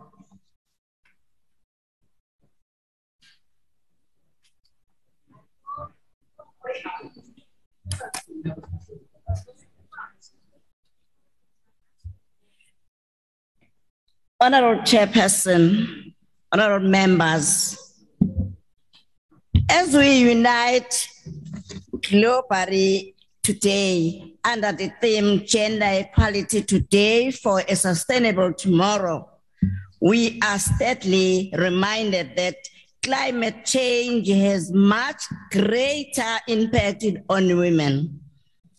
The 2022 theme calls on the global community to find urgent solution to address the climate crisis and specifically on the impact of the climate crisis on women. Women, according to United Nations, UN, are much more vulnerable as they are more dependent on the natural resources and constitute the majority of the world poor. In February this year, we saw the devastating impact of the floods in many parts of the country, such as Madlangeni and Greater Coastal local municipality, where heavy rains left nearly 140 people homeless. The reality of the climate change, coupled with the dire social and economic impact in the COVID-19 pandemic, has only worsened the social burden carried by women. According to the statistics, South Africa, the rate of unemployment among women was recorded 36.8% for second quarter of 2021, compared to 32.4% amongst men. Women who, according to 2019 data had nearly 38% of households in South Africa continue to be short change and system in their needed transformation. This claim nearly calls for the urgent implementation of policies to empower and uplift women, especially in rural economic. These women really on natural resources and work are sustained farmers and small stage products. We must also, and the UN emphasizes, increase women in leadership role in green economy. This will require a firm commitment from our government, and more important, if require the rollout of such initiative. We cannot mere continue year by year to discuss gender equality, investing in women-owned business, and increase women in access to land. We need to see these promises become a reality.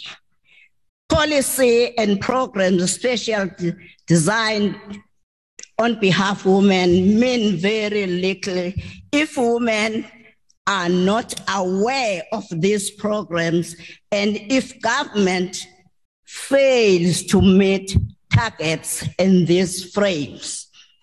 Kuyakusidabukisa kuma abantu besifazane bengeke ukunakwa ngalolu hlobo. Ekhona ama-programs, kukhona okwenziwe, kodwa kungafezeki ngenxa yokuthi umuntu wesifazane akanakekile. Uke washo omunye wathi ngisho sebehola. Remember, your time is now expired. Abaholi ngokufanayo. Ngakho abantu besifazane abanakwe isikhathi manje sokuba senze singakhulumi. Now this is time for Honorable member, your time has expired. Thank you. The next speaker is the Honorable Breed. Thank you, House Chairperson. Chairperson, gender inequality is so woven into the climate crisis, economic growth, and a sustainable tomorrow that it is one of the core issues at the heart of the UN Sustainable Development Goals that have informed this year's International Women's Day theme. Figures indicate 80% of people displaced by climate change and climate-related disasters are women and girls, while 70% of the 1.3 billion people living in conditions of poverty are women. It is therefore crucial that sustainability and gender equality efforts globally go hand in hand. Bringing this home, the realities in South Africa are not much different to the global reality women and girls face daily. Poverty and food insecurity are central to women being vulnerable. There is a strong correlation between hunger and gender inequalities. The Marginalized Groups Indicator 2017 report shows that on average, 40.6% of female-headed households were without an employed household member. Gender equality is regarded as an important determinant of food security. However, during 2019, approximately 1/10 of female-headed households, that's 11.1%, reported having suffered from hunger as compared to 9% of male-headed households. Sustainable development relies on ending discrimination towards women and providing equal access to education and opportunities for employment. Gender equality has been conclusively shown to stimulate economic growth, which is important, especially in countries with higher unemployment rates and less economic opportunity. The UN Women reported that in Organization for Economic Cooperation and Development member countries, half of the economic growth over the past 50 years is attributed to girls having better access to education. The decrease in the gap between the number of years of schooling that girls receive when compared to boys also played a role. Still, not enough has been done to close this gap and to truly empower women and girls. Furthermore, Chairperson, we need to remember that South Africa's Constitution and Bill of Rights grant women equal rights, and that labour legislation protects women from being discriminated against because of their gender. Yet statistics prove quite the opposite regarding the realities and pay disparity that women in South Africa face. In 2017, the World Economic Forum compiled a report based on gender-based pay disparity in 144 countries worldwide. It focused specifically on 4 major sectors: health, economics, politics, and education. The report revealed that South African men make approximately 6,600 Rand more than women monthly. The country's gender pay gap is highlighted in the QLFS 2018 report, which showed that the median monthly earnings were below parity at 0.76% or 6% in 2018, not much of an improvement from 2013's 0.71. In terms of the perceptions on income being the catalyst for women being independent, the results of the Governance, Public Safety and Justice Survey showed that only 55% of males believed that earning an income was the best way for women to be truly independent. On average, 64% of South Africans believe that women earning more than their partners would almost certainly cause trouble.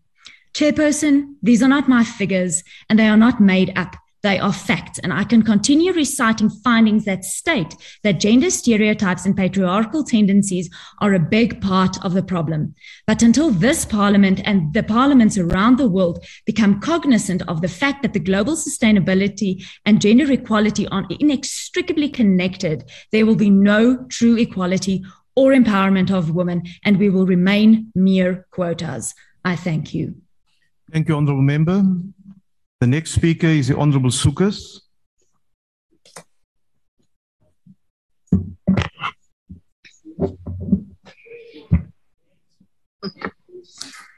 Thank you.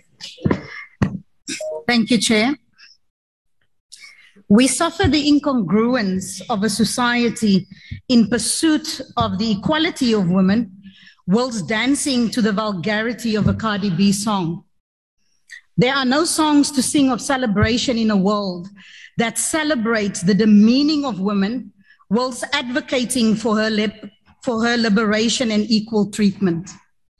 The ACDP can support most of the targets as set out in the Sustainable Development Goals 5, as these goals or targets rather align with the biblical truth that all are equal and made in the image of God, and because it promotes human agency, which is key to development. Discrimination on the basis of gender is a moral deviation from truth. What we contend, however, is that in a world in pursuit of equality, the demeaning of women through pornography remains unchallenged by lawmakers, and that the emphasis on abortion as a sexual and reproductive right empowers not women, but the profiteers whose business model at a global level is supported by governments like our South African government. The case against Dr. Jacques de Vos, whose insistence on providing full counsel to a young mother seeking termination of pregnancy, proves again that abortion care is non-existent. We cannot emphasize equality without recognizing that it is a woman who falls pregnant. It is a woman who carries a child for 9 months, and in most cases raises that child alone. Healthcare, or the lack thereof, affects primarily women.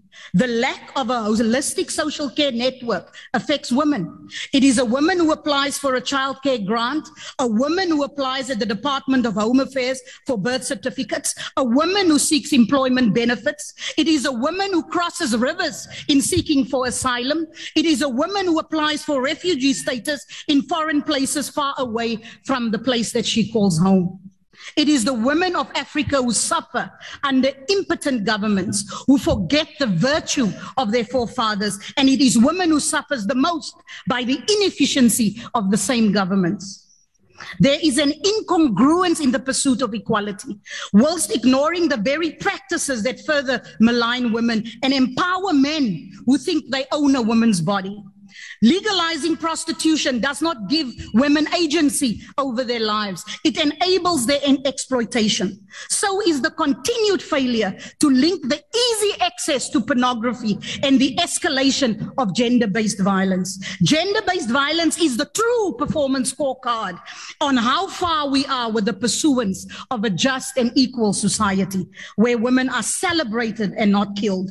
We live, lastly, on a continent where women are displaced by inequality. They remain homeless until they die, not in her bed of old age, but too many times they die of a gunshot wound or by a knife bludgeoned to death. That is how far we have come. Thank you, Chair. Thank you, Honourable Member. The next speaker is the Honourable Kwankwa. Thank you very much, House Chair. Gender equality remains one of the greatest challenges facing South Africa and perhaps humanity in the 21st century. This, despite the progress made towards achieving an equal society, major gaps for women of color, women living with disabilities, and members of the LGBTQI community still persist. Such gaps, you must admit, that still prevail across the social, economic, and political spaces. It is regrettable that nearly 30 years since we attained freedom, women are still experiencing different forms of discrimination where they find themselves excluded on economic activities due to lack of access to finance, lack of skills, and harassment at workplaces. Another economic form of inequality is the gender pay gap, where there is a difference in wages between men and women for the same work of equal value. This simply means, despite the progress that we have achieved in trying to make sure that we have transformative policies in place, and in order to build an inclusive economy, gender inequality remains a challenge in South Africa that requires us to tackle it head on. Social efforts also undermine this. Social efforts and social conventions where women are undermined culturally and their place is regarded to be in the kitchen also becomes a major problem, because despite the progress we've made since 1994, that still persists. Furthermore, regardless of women's significant contribution to economic and social development in South Africa, they are still disproportionately impacted by any social ill and emergency, as well as poverty. For instance, the emergence of COVID-19 pandemic has exacerbated the poor socioeconomic status of women. Thousands of women street vendors across the country could not provide for their families due to the irrational lockdown regulations that were implemented by government, without caring for the livelihoods of the people who are in the informal sector, who are predominantly women. Sadly, even the unemployment results for the third quarter in 2021 indicate that the South African labor market is more favorable to men than it is to women. This is a shortcoming that we have failed to address as this House, which we must consider to ensure that we hold employers accountable for the failure of performing properly insofar as this is concerned. Chair, it is time that we all work hard in this House to create favorable conditions that will enable equal participation on social, economic, and political spaces for women. While we must celebrate the significance of women in this country and the progress that they've made since 1994, it is important that we create an environment that is conducive for them to succeed and to truly self-actualize. We thank you, Chair. Thank you, Honourable Member. The next speaker is the Honourable Heron. Thank you, Chairperson. Chairperson, due to our history of slavery, colonialism, and apartheid, South Africans have well-developed understandings of prejudice and discrimination, not just applied to race, but also to language, location, culture, sexual orientation. We pretty much embrace the full gambit of hatred. Our Constitution has theoretically unstitched all of these divisions, and we have made some progress. For example, South Africans must be very careful about racist utterances. But besides outlawing racial discrimination as a society, we seem to have deprioritized dealing with the other prejudices that continue to define us as a nation. We speak about them a lot, but what are we actually doing? We, the women of South Africa, wives and mothers, working women and housewives, declare our aim of striving for the removal of all laws, regulations, conventions, and customs that discriminate against us as women and that deprive us in any way of our inherent right to the advantages, responsibilities, and opportunities that society offers to any one section of the population. Chairperson, that statement has as much currency today as when the Women's Charter was adopted nearly 70 years ago. The face of poverty in our country remains unquestionably that of a Black woman. The feminization of poverty is perpetuated through a labor market that Stats SA describes as heavily racialized and gender biased. Men are more likely to be employed, and women in the workplace are likely to earn 30% less than men. The incidence of family violence and gender-based violence is ever on the rise. We have failed to create workplaces that are free of sexual and gender-based violence, harassment, and discrimination. And masculine solidarity, a culture of patriarchy, enables powerful men to get away with transactional sex. We commemorate Women's Day and make forceful speeches when a particularly horrendous incident of gender-based violence hits the news.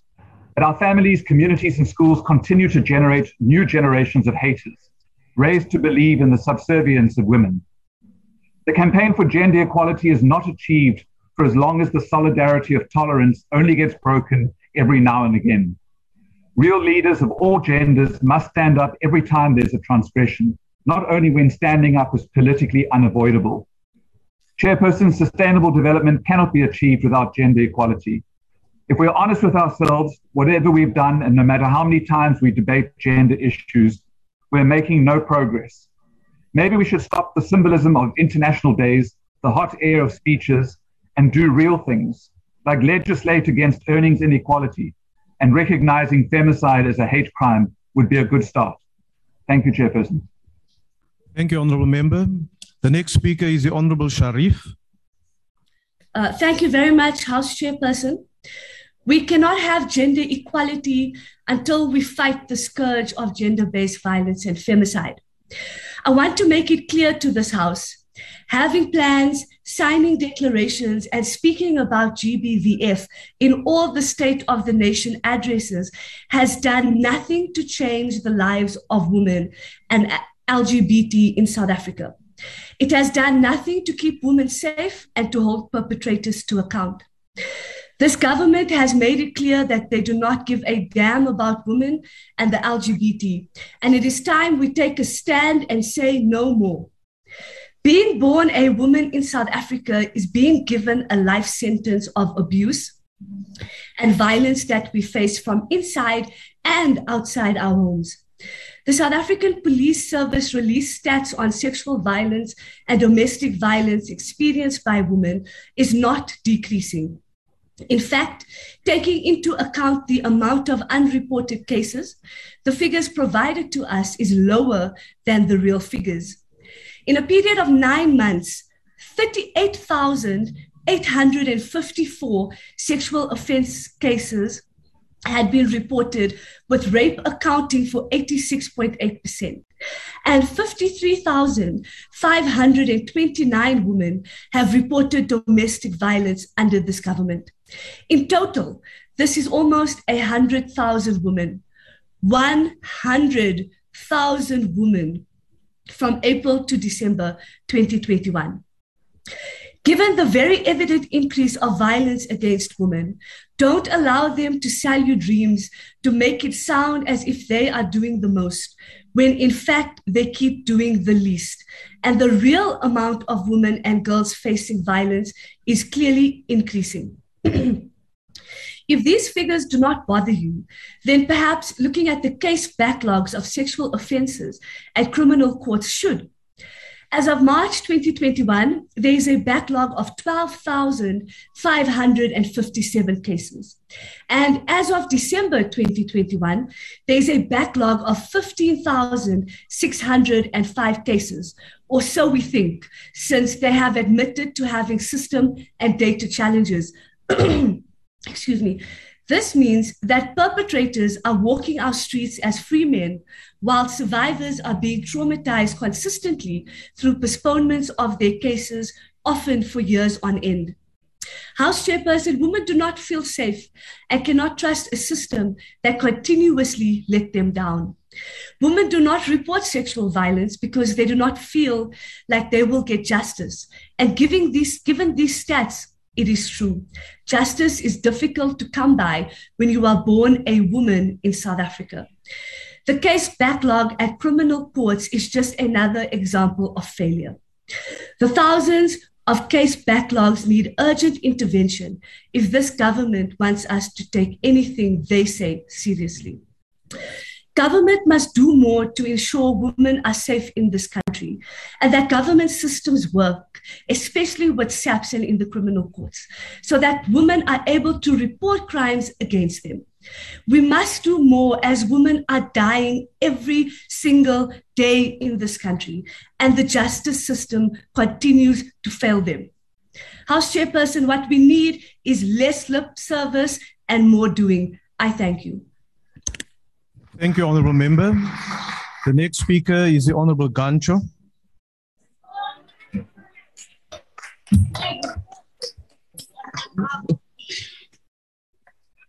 Thank you, Honourable House Chairperson. Good afternoon, honourable members. We are already experiencing the impact of climate change in the country. And it is increasingly evident that the impacts are not just environmental, but also social and economic.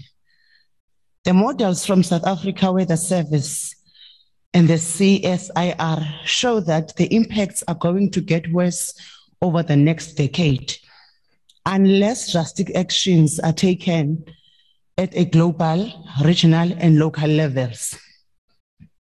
The effects of climate change are not the same throughout the country, as some provinces are in the grip of drought, while others are experiencing floods. The inequality gap in the country makes the impacts to be experienced differently between different generations, races, income groups, and between men and women. These factors create different adaptive capacities, where in rural communities and poor households are likely to experience severe impacts. Women carry the largest burden in climate change, mostly because of unequal access to productive assets and climate-related migration between provinces. While women are the most vulnerable group in society, they are also better positioned to play a critical role as influential change agents to address climate change at both local and national levels. As a country, we have contributed to climate change problems we are facing, although at a smaller scale than industrialized countries. While we acknowledge our contribution to the problem, we are taking responsibility to have put a mechanism in place to reduce and reverse carbon emissions. Carbon emissions are the major drivers of climate change, and South Africa has committed to limiting global average temperature increases. As a signatory to United Nations Framework Convention on Climate Change, we have renewed our resolute stance on sustainable development in line with the Paris Agreement. In the Paris Agreement, which we are party to, we have committed to consider human rights, gender equality, and women's empowerment in all climate actions. This gender mainstreaming is gradually permeating all government plans. The SDGs that have to be achieved by 2030 are aligned with South Africa's National Development Plan and other overarching national policy directives on climate change matters. Our seriousness on climate response can be seen in our ambitious nationally determined contribution that we submitted last year. The commitments are in line with the National Climate Change White Paper. The National Climate Change Adaptation Strategy is our tool to deliver on Paris Agreement. We have tied the adaptation strategy with the climate change response monitoring evaluation system to keep track of our progress. South Africa is mobilizing both internal and external funds to enable adaptation, mitigation, and resilience. The newly established Presidential Climate Commission creates an additional layer of robust monitoring and evaluation and have developed a long-term low emission strategy. We are aware that climate change responses need strengthening at a local level. Hence, the Department of Forestry, Fisheries and Environment is capacitating municipal councillors and officials on environment and climate change needs. This is where the district development model shortens the gap between policy development and implementation. Climate change adaptation requires substantial funding, and as South Africa is party to such funding mechanisms. For example, the Adaptation Fund, which South Africa acceded to in July 2002, has dedicated over $165 million to increase climate change resilience in 25 countries around the world. Moreover, we also contribute to the Green Climate Fund, designed as an operational entity of the financial mechanisms of the United Nations Framework Convention on Climate Change. And South Africa regularly attends summits of Conference of Parties, as we have attended the COP26.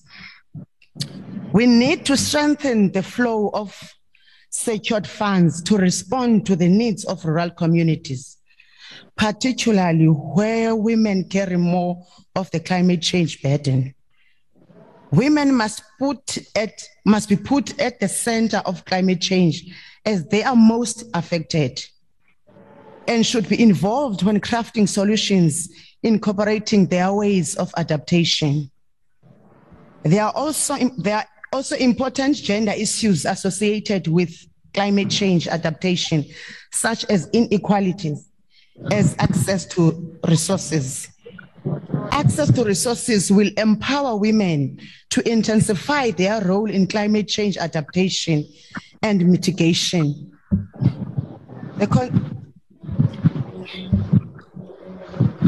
Sorry, Chair.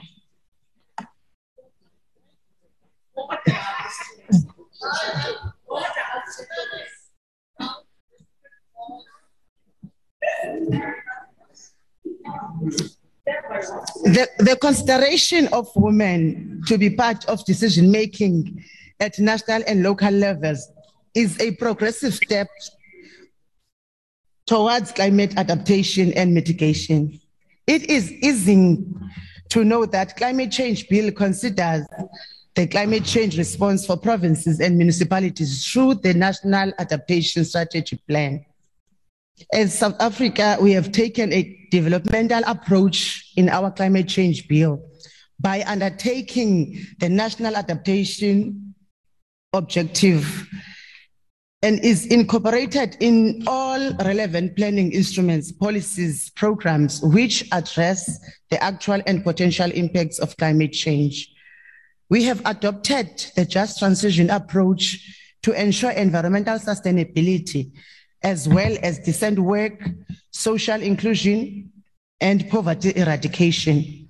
This approach speaks to women's issues, particularly in the transition of low carbon economy. The just transition is also considered the socio-economic challenge faced by women and the most vulnerable. The transition also emphasizes how women can be empowered with the matter relating to climate change and how addressing the issues of climate change can improve matters related to health, food security, and unemployment. In conclusion, Honorable Chair, the climate change adaptation and mitigation strategy of the country are adequate to respond to the challenges.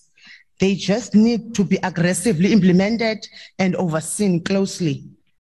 The implementation of our strategies is a contribution to local, regional, and international efforts of fighting climate change and gender inequalities. I thank you. Thank you, Honourable Member. The next speaker is the Honourable Sheikh Imam.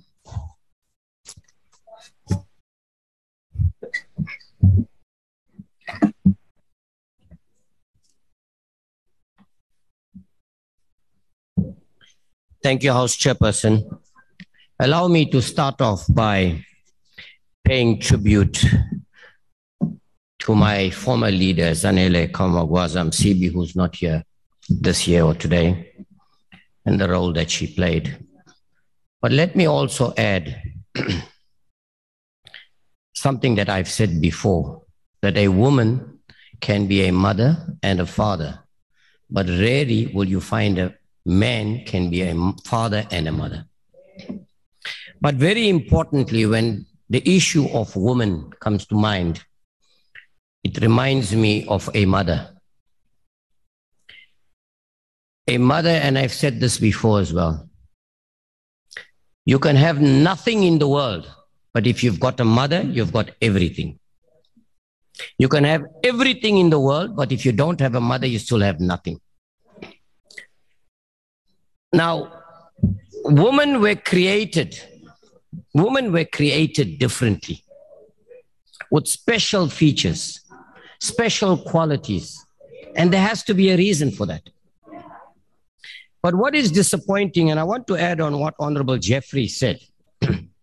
When Honorable Jeffrey spoke about the gender-based violence and the role that different kinds of men play, Honorable Jeffrey, let me help you there. You missed out members of parliament. Because when they were ordinary citizens, they worshipped their wives. When they became members of parliament, they found mistresses, young ones, left their wives, leave their children, and you'll notice that on Valentine's Day, members of parliament are taking the mistresses on Valentine's Day, but leaving the poor wives and children at home. That is the problem we have. 17.1% of females do not even go to school. And why don't they go to school? Because of family responsibilities at home. Now, Deputy Minister Jeffries, you're going to agree with me. One of the major problems we have in society today is parental alienation. And that comes from both men and women. When they fight each other, the women do not want the children to go to the father, when the father does not want the children to go to the woman. And remember, it's a criminal offense in many countries all over the world. But the question we need to ask ourselves, why is this so common amongst black communities? Is it a cultural problem? Is it a religious problem? Because it is not. You don't find that as popular amongst the other race groups. What is the problem? And one of the issues, and I know some people are not going to like it, but that's the fact. It comes from the root causes, and that is the dysfunctional families. If you do not go to the root causes of what is going on and how these families are becoming dysfunctional, you are not going to address this. Honourable Member, your time is now expired. Order, Honourable Members. Order, Honourable Members. The next speaker, order, is the Honourable Jafta.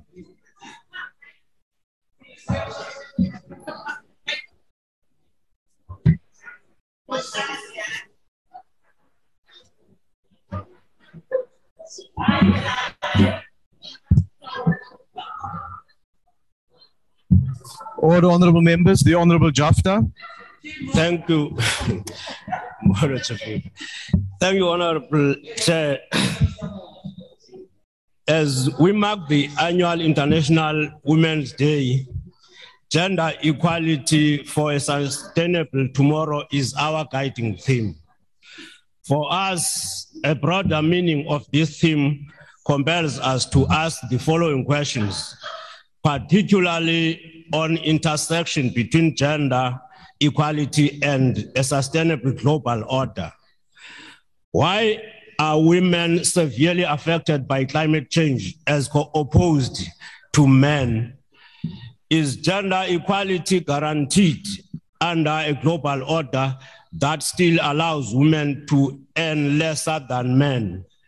In attaining a sustainable tomorrow, why is it that women are still second guessed when leading formidable institutions like IMF, the International Trade Organization, or the World Health Organization? Why are women assessed differently to men in our workplaces? Honorable Chair, these questions are not exhaustive. We must therefore begin a process by which we center our discussions and solutions to gender inequality against the lens of our flag bearers. Inequality robs us skillful, industrial, and hard-working women across the globe.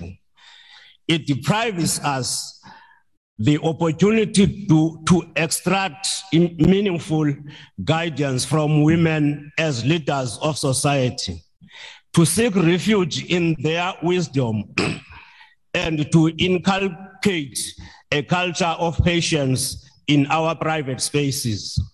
As we mark International Women's Day, we must confront the demons of wars, discrimination, and violence, particularly because their impact on women is wide, aggressive, and hitting. Honorable members, we cannot build a global order if women are still constrained by the evils of inequality, poverty, and unemployment to achieve our collective aspirations as a society. In South Africa, we must make it a requirement that political parties contesting elections must have an equal balance of women and order, honorable members, in their order. caucus, the AIC included, Honorable Chief Whip. This must apply to our courts, the Chapter 9 institutions, and government departments. Honorable Chair, gender equality must also be harnessed through our commitment to leveling the playing field by, amongst others, breaking monopolies and involving women in the running of startups. We wish all women a happy International Women's Day. Thank you. Thank you, honorable member.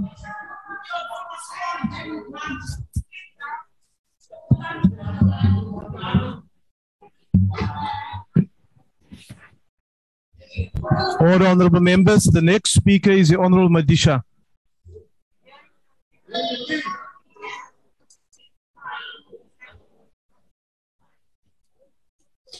Thank you very much, Honorable Chair and members.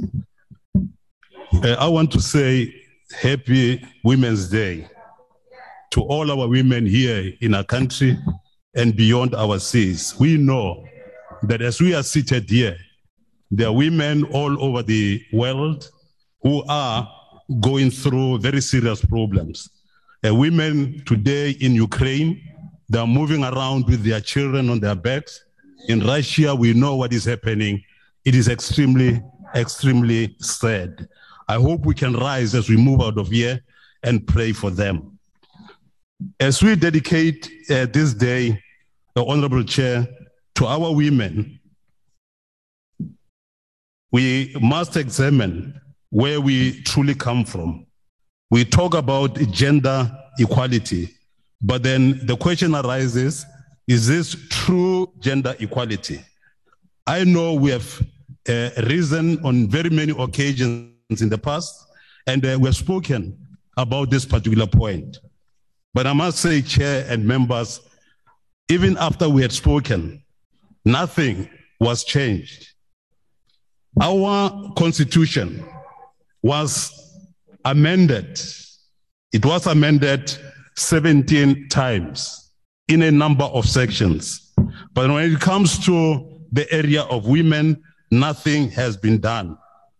As Parliament, we have risen with and are promoting a new tactic of women oppression, as well as the suppression of their true democratic rights. Consistently, we rise, particularly those among us who own power, and say gender equality, so that we can get support from the weak. And when I say the weak, I'm referring to the women. So that when we go and get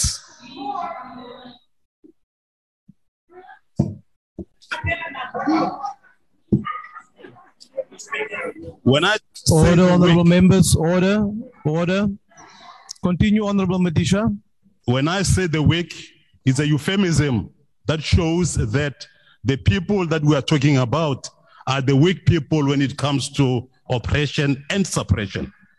And we therefore have got to look into that. Now, each time those of us who've got power, when we rise, what do? We say gender equality, etc. Why do we do that? So that when we go to elections, women, because they are many, they then can be able to move with us, because we shall have reason to paint a picture that we do care about them. And they then shall be there to vote us into power. Now, these are some of the things that I would appeal to all of us, both in our country and beyond our seas, to say we need to truly look into this particular point. I have risen on 2 occasions in the past 2 years and said that we must look at ourselves even here and say how many political parties are led by women. To the best of my knowledge, and I believe I'm not incorrect, it's only one. So all of us, both in parliament here and 700 political parties around the country, I want to say that something has got to be done. Honorable member, your time is now expired. Thank you. Thank you. Thank you. The next speaker is Honorable Hendricks. Thank you very much, Honorable House members. Order. The Al-Jamaa political party welcomes the recent ruling by the Supreme Court of Appeal that a father who evaded paying maintenance to his 2 daughters and ex-wife must pay up the debt almost 30 years later. The party lauds a judgment which recognizes the advantage to women and children where maintenance payments are evaded. Al-Jamaa proactively brought about amendments to the Maintenance Act. These were supported in every corner of South Africa, who realized the Act's shortcomings. The amendments were published in the Government Gazette number 45616 on the 10th of December 2021. It brought the amendments in order that our women folk who are not shortchanged by the men folk who father children with them. Our women folk should be addressed as equals in the household and by extension in society, be it in urban or rural areas. So now one way of seeing that this equality remains for a sustainable tomorrow, our men folk must see that they execute their legal financial duties as prescribed by the social judicial system. Any negligence on their part in supporting the children who they fathered would naturally have an adverse effect on gender equality for a sustainable tomorrow. Reporting by the media on the negligence can largely be laid at the feet of male journalists and their male editors. Such important amendments has escaped their attention. The theme for this year's International Women's Day reminds us that gender equality is a key component for achieving sustainable development in South Africa. Gender equality can be pursued from different forms, such as starting at home, eliminate domestic violence, eradicate gender-based violence against all women and girls, eliminate the discriminatory practice in the corporate world against women who earn 27% less than males. But mostly we must not strive towards the devaluation of women by stripping her from being women. The devaluation of women is very intrinsic to Western and to the capitalist corporate cultures that we live in modern society, and the state must restore the value of motherhood and they can learn lessons from Chief Albert Latulu's values and ethos on fatherhood, who complements this and was not patriarchal. We hope our amendments will have a constitutional muster and be a model for all in Africa. Thank you very much, Honourable House Chair. Thank you, Honourable Member. The next speaker is Honourable Garube.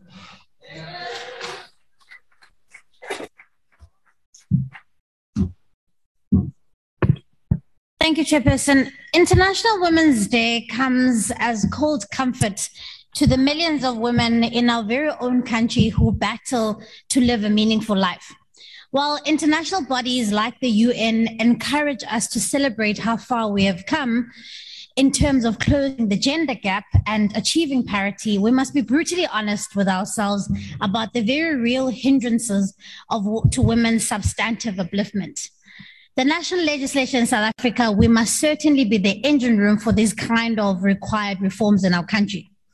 Of course, this debate was largely on gender-based violence and femicide because of the scourge that we face in this country. The statistics speak for themselves. Women in this country are living in a violent society akin to a war zone. The conviction rate of those crimes are negligible in contrast to the scale of the crisis. This is in part due to poor policing, poor evidence collection, and inadequate investigations that lead to many perpetrators walking free. In addition to this, some blame must be placed on leaders of our country, some of whom sit in this house. Let me be quite clear. Perpetrators of violence against women are not some monsters out there. They are colleagues, they are leaders in society, and some are our very own honorable members. The measure of whether any organization is committed to rooting out violence against women is not whether or not such perpetrators exist. It is whether or not that organization is prepared to deal with the matter and deal with it decisively. In my very own party, allegations of sexual violence surfaced. And when this happened, investigations were launched, action was taken speedily, while also protecting the victims and the whistleblower. We expect nothing less. It's not about politics, it is about what is just. The reality is that there must never be any place to hide for anybody who commits this kind of crime. Not in our political parties and not in our parliament. Because GBV continues to consume all and national conversation about the fight for gender equality, we are being completely left out of the conversation on a number of things. How do we ensure that the laws that are passed in this house and the decisions that are being made reach the millions of poor women who require the change the most? How do we bridge the gap of economic exclusion faced by women who look to us for many of these reforms? How has COVID-19, the pandemic, deepened the inequality disproportionately affecting poor Black women in this country? How impactful are platforms like the Women's Parliament when there is no sexual harassment policy for members of Parliament, when the decisions of this very Parliament are not binding to this House? Has having 50-50 representation in Parliament really brought about the substantive change we need for women's lives to change? How do we tackle the climate crisis that disproportionately affects women in South Africa? Have we been united and vocal about the regressive policies in many workplaces across the country that hinder women and women's advancements? No, we have not. These are not just women issues, members of Parliament.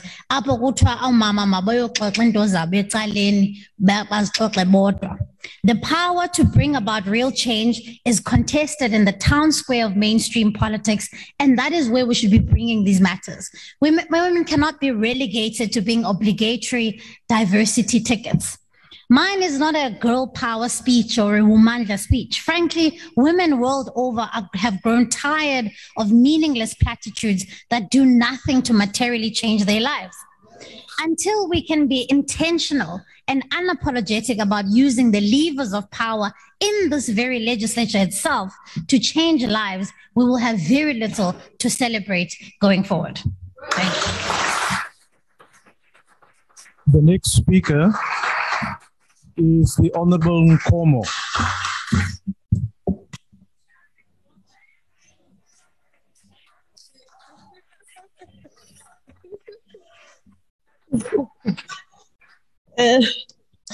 Thank you, Honorable Chairperson, our beautiful Chief Whip of the Majority Party, honorable members. I thank you for this opportunity. Firstly, I would like to address Honorable Mazzoni by saying that we welcome and note the action taken by the Premier of the Western Cape in regards to the allegation of the former MEC. And it must also be noted that this happened after the ANC in the Western Cape opened the case against the MEC in January. And our further called on Premier Alan Winde to remove Albert Fritz from executive completely and allow law enforcement against agencies to deal with this generous matters. Chairperson, you must listen. Chairperson, the women of South Africa, you must listen. The women of South Africa will live in fear because of men like Albert Fritz. Worse, he had been accorded the role of protecting the communities in the province and creating safe environment, particularly for women and children. Of course. Honorable Mkhaliphi, we must always be relevant when we debate in the House. The issue of public protector is currently being processed by the Section 194 committee established through a decision of this House. The committee and the House will decide on the matter. By the way, the ANC always advocates for women emancipation, hence this House is led by a woman. Honorable Sharif, my dear sister. Are you relevant, Wena? Are you relevant? Order, honorable members, order. Honorable Sharif, in the committee of the Multi-Party Women's Caucus, you always acknowledge that the issues of gender-based violence are societal issues. But we understand again, but in the House, there are political games that we must play. Honorable Sharif, you want to pinpoint the police. Let's not play with our social issues when we have to work together in addressing this collectively. However, Honorable Sharif, as much as we appreciate the imperatives on issues of gender-based violence and femicide, today's theme was to recognize the contribution of women and girls around the world who are leading the charge on climate change, adopting mitigation and response to building a more sustainable future for all. We would have loved anyway, Honorable Sharif, to hear your views on how we can collectively put efforts together to build a sustainable future. Honorable Jafta, charity must begin at home. You must practice what you preach. We call that one of you in the two must do the honorable thing and resign and open a space for a woman. Honorable Chairperson, honorable members, the time has come that the democratic movement as a whole and all its activities should adapt concepts and practices that overturn old modes of approach towards the female half of the population of our country. We must ensure that women are organized from the local level upwards and draw them into struggle in their millions and as equal participants at all levels of organizations and regardless of the form of struggles. The mass involvement of women is vital for our success in the objective we have set ourselves, that of ensuring the speediest democratic transformation of our country. This was an instructive message from the January 8th statement of the ANC in 1991, which was delivered by the President Nelson Mandela, who addressed on behalf of the then President of the ANC, Utata Oliver Reginald Tambo, and the collective of the National Executive Committee on the occasion of the 78th anniversary of the ANC. The liberation movement has always maintained that the total emancipation of oppressed Africans, you're distracting me. The liberation movement has always maintained that the total emancipation of oppressed African people in our country, the continent and the diaspora will be implemented without the emancipation of women from all forms of oppression. The women's movement, which was formed and mutated alongside within the ANC, played a key and decisive role not only in struggle against colonial apartheid, but also in the democratization of South Africa. Chairperson. Yeah, I'm suffering. Honorable members on both sides of the House, you are conversing with one another and you are interrupting the speaker. On both sides of the House, don't do that. It's not very clever to interrupt your own speaker. Continue, Honorable Member. Thank you. We are continuing on the left. The transformation of legal and constitutional framework, the economy, culture, ideology, and other forms of relations in our society owes to the greatest stride which we have made by the women of our country advancing towards a non-sexist society. The South African Constitution provides special protection for women as part of groups who remain marginalized due to historical inequalities, which also include the rural and urban poor children, youth, the aged people living with disability, and the LGBTQI plus community. This constitutional provision is a reflection of the commitment of Parliament to achieve maximum social transformation through representing the interests of women and the most marginalized in society. Generally, the country has made great strides in the area of women representation in political and legislative roles. The South African Parliament is ranked as one of the most gender diverse parliaments across the globe, ranked 3rd in Africa and 10th in the world. Over the last 24 years, the democratic state has transformed the public service of the inclusion of women and placed at the center the question of women emancipation. However, this is not translated to progress in other sectors such as business and academia. There are some areas where we have seen elements of regression. For example, nearly all director generals in national government are men. This highlights that the struggle for transformation continues to wage on, and that the gains we make can be undone unless we are vigilant and focused. Honorable Chairperson, since 2015, South Africa has won the plateaus of shame of being considered by the World Bank as the most unequal society in the world, with a Gini coefficient of 0.63. Statistics South Africa confirmed that the income and wealth inequalities which characterize the structures of South African economy are not only racialized but also gender biased. The largest contributor of overall inequality came from the labor market at 74.2%. Women workers earn approximately 30% less on average than male workers. The report reveals that males are more likely to be employed and have relatively better paying jobs compared to you are a maid, but you are distracting me while you have a problem with yourself. Order, honorable members. Order. Honorable members, it's a small venue.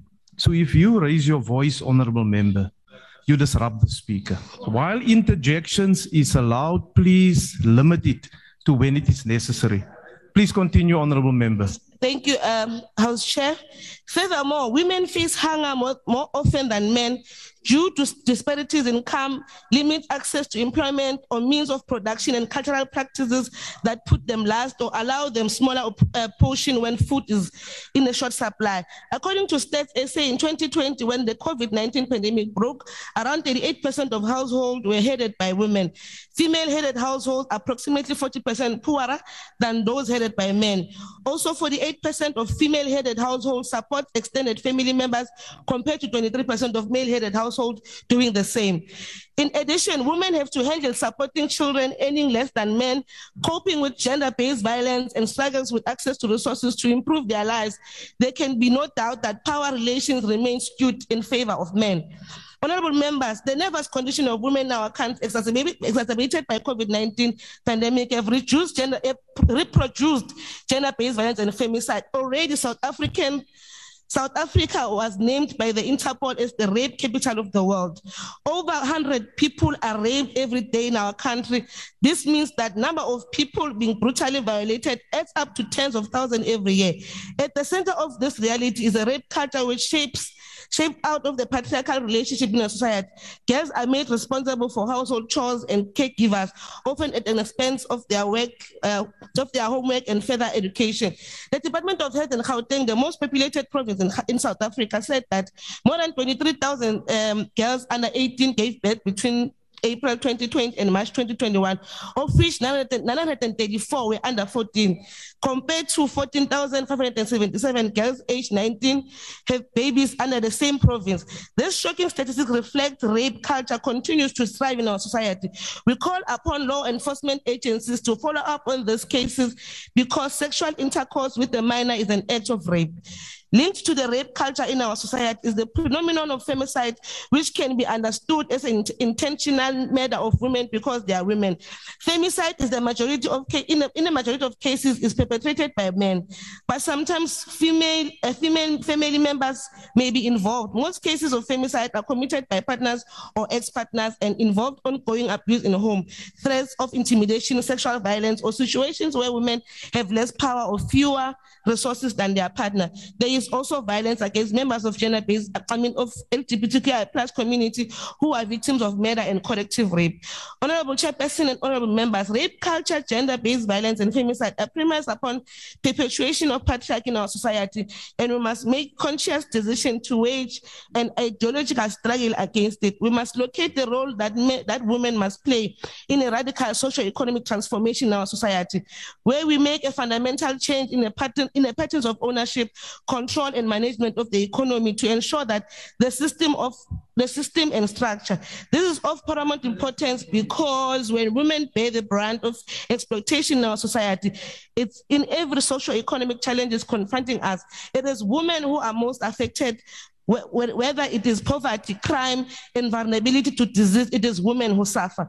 In the struggle for transformation, we must be clear that the education sector is a site for struggle. Women must make advances in academia. It must be deliberate. And we must be deliberate about empowering women to acquire critical skills in the economy.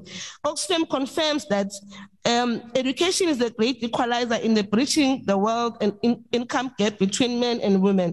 Education is also an instrument that can be used to socialize young boys and girls to foster an advanced culture that will inform social relations, which will reject backwards practices and the world views of patriarchy. The ANC and the Women's League have always stood at the forefront of the transformation of society and firmly located the role and position of women in a broader struggle for the liberation of Blacks in general and Africans in particular. Sorry. There can be no doubt that the gender question is firmly on the national agenda. And we in the ANC have moved along with the women of our country and the broader community of LGBTQI+ as we confront the challenges posed by patriarchal society, others and advances towards a non-sexist society. As women, you must listen. My fellow men from Ekurulin. Is this DA, the howlers, these men? As women of... Honorable member, Honorable Nkomo. May I request the members on the platform, the rules for virtual sittings are very clear. You cannot just interrupt and switch on your mic. You can be removed from the virtual platform. Let us not do that, Honorable Chabalala. It is wrong. Continue, Honorable Member. Thank you, Honorable House Chair. As women on the right of this August House, we've long resolved that we would not use this platform, especially on issues relating to women, to squabble or grandstand, but rather pledge solidarity with all women across the globe, especially those whose rights are oppressed. That in every platform afforded to us, we will continue to fight for the emancipation of women. We will continue to raise the flag high and fight against patriarchal norms, fight for the rights of women, freedom of expression, and the inclusion of women in all sectors of the society. You strike a woman, you strike a rock. Watinta bafazi, watinti bogot, malibongwe.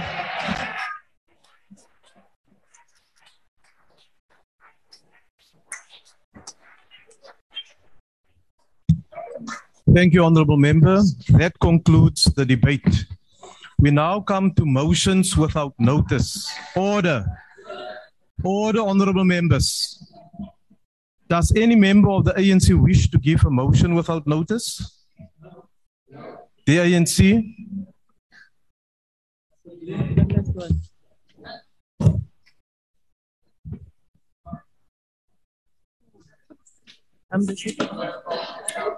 Is there a member from the ANC who wish to give? Please proceed. Thank you, Honorable Chair. The African National Congress moves without notice that it knows with sadness the passing on of 19 people in a head-on collision between a Toyota Quantum minibus and a truck on the R34 road between Bloemhof and Suez-Reneke in the northwest on the 26th of February 2022. Understand that 17 family members were among the 19 people who were returning home from a relative's wedding anniversary celebration at the time. Further understand that the other 2 people who died were the driver of the minibus taxi and his friend, whereas the truck driver remained unharmed. Acknowledge that on the 22nd of the 22 occupants in the minibus, only 3, including a child, survived and were admitted to a local hospital in critical condition. Further acknowledge that the Northwest government dispatched a team of officials to assess the needs of the bereaved families. Appeals to road users to exercise caution at all times and conveys its condolences to the families of the bereaved and wishes 3 injured passengers a speedy recovery. Thank you very much. If there are no objections, I put the motion. No objections, agreed to. The DA. Thank you, Chair. I hereby move on behalf of the Democratic Alliance that this House knows that Nyanga is no longer regarded as the murder capital of South Africa after a range of interventions by the South African Police Services, the Western Cape government, the city of Cape Town, that has led to the number of murders falling by more than a third over the last 4 financial years. Further notes that the decrease in the number of murders was only made possible due to the cooperative efforts of all the community structures and various law enforcement stakeholders joining hands to fight crime in the area. Acknowledges that the deployment of resources and at least 1,100 officers to date in communities impacted by high crime rates in the city through the law enforcement advancement plan contributed significantly to work done by the South African Police Services. Recognizes that the collaborative efforts of community structures and the various law enforcement stakeholders in other areas has also resulted in decreasing murder rates at Gryfontein at 40.5%, Harare at 14.5%, and Kailicha at 21.1%.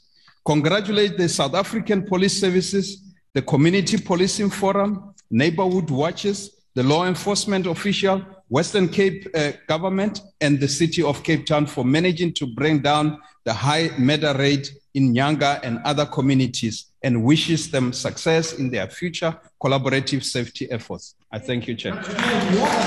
If there are no objections, I put the motion. No objections, agreed to. The EFF? They agree. Oh. Thank you, Chair. I rise on behalf of the EFF for the House to note that Thuso Mbedu, South African actress, won the award for the best female performance in a new scripted series at the 37th Annual Independent Spirit Awards. Even for the independent film and television community in the US, acknowledges that Thuso, a talented Black actress who we should all be proud of, is talented and is contributing to the work she calls a timeless work of art. Recognize her as a shining star, an ambassador of the African continent. Note that Africa has more talent, and Thuso Mbedu is an example of opportunity. We must build community-owned film and video facilities in our rural areas, townships, and cities to encourage other young people who are equally talented but not given the opportunity. If we keep young people in sports, arts, and creative industry, we will keep them away from the substance abuse. Congratulate Thuso Mbedu and wish her success. I so move. If there are no objections, I put the motion. No objections, agreed to. The ANC. Thank you, House Chair. The ANC moves without notice that the House appreciates a 29-year-old Eastern Cape school principal who steered his under-resourced rural school from a 28% pass rate in 2018 to an impressive 88.6% in 2021. Remembers that the district education authorities urgently roped Abonge Mzee in as a teacher in 2019 after the school's dismissal performance the year before. Remembers that Abonge started his official teaching career as a maths teacher at the KT Mchaza Senior Secondary School in Tsolo in 2015. And while there, he started winter classes that saw school's maths results improve. Acknowledges that his teaching excellence was noted by his peers, and in 2017, Mzee formed part of the Eastern Cape Department of Education Winter School Program in the OR Tambo Inland Circuit. Recalls that the winter classes he started in 2015 produced such good results that the department rolled out a similar project throughout the circuit. Believes that his achievement is testimonial to the fact that young people are capable of holding leadership position, and congratulate Abonge Mzee for the sterling job and for his dedication. I so move. Thank you. If there are no objections, I put the motion. No objections, agreed to. The IFP. Party, I move that the House, 1, knows that judgment was handed down in the KwaZulu-Natal Division of the High Court on the 2nd of March 2022 on matters relating to the late King of the Zulu Nation, His Majesty King Goodwill Zwelithini Kabhekuzulu. 2, further notes that this timeless judgment comes just days before the commemoration of 1 year since His Majesty passing on the 12th of March 2021, when the late King's legacy and reign will be honored and remembered. 3, appreciates that in delivering judgment, the Deputy Judge President, Justice Mjabuliseni Isaac Matondo, clarified matters regarding the successor to the Zulu throne. 4, acknowledges the declaration of the Deputy Judge President that His Majesty King Misuzulu Kabhekuzulu is the undisputed successor to his father, the late King Goodwill Zwelithini Kabhekuzulu. 4, welcomes the preparation that will now be made for the King's coronation. And 6, wishes His Majesty King Misuzulu Zwelithini courage, strength, and wisdom as he begins his reign, knowing that the institution of the monarchy unites the nation, secures stability, and protects the inheritance of all the people of the Zulu kingdom. I move. Thanks. If there are no objections, I put the motion. No objections, agreed to. The FF Plus. Thank you, House Chairperson. I hereby move on behalf of the FF Plus that this House notes with sadness the passing of June Seymour, actress and radio legend, at the age of 88 on the 25th of February of this year. Further notes that she was the former head of translation at the SABC. Also notes that Seymour completed her degree in drama at the University of Cape Town before she started her career in radio, doing voice work, where she will especially be remembered for her role as Anna Maat in the radio program Die Deploys van Soetmelks Vlei. Acknowledges that she was generally known as the pioneer and matriarch of voice-over translation and dubbing work for radio and television at the SABC, where she built this department from the ground until it was known as the best of its kind in the world during the 1980s. sympathize with her family, friends, loved ones, and colleagues with the loss of this pioneering woman in the entertainment industry of our country. I so move. If there are no objections, I put the motion. No objections, agreed to. The ANC. Thank you, Chairperson. The African National Congress moves without notice that the House note with sadness the ultimately passing on of the Professor A.D. Mhlanga, the chairperson of the National Committee on the Confidential Inquiry into Maternal Deaths on Saturday, the 5th February 2022, remembers that he was an renowned obstetrical and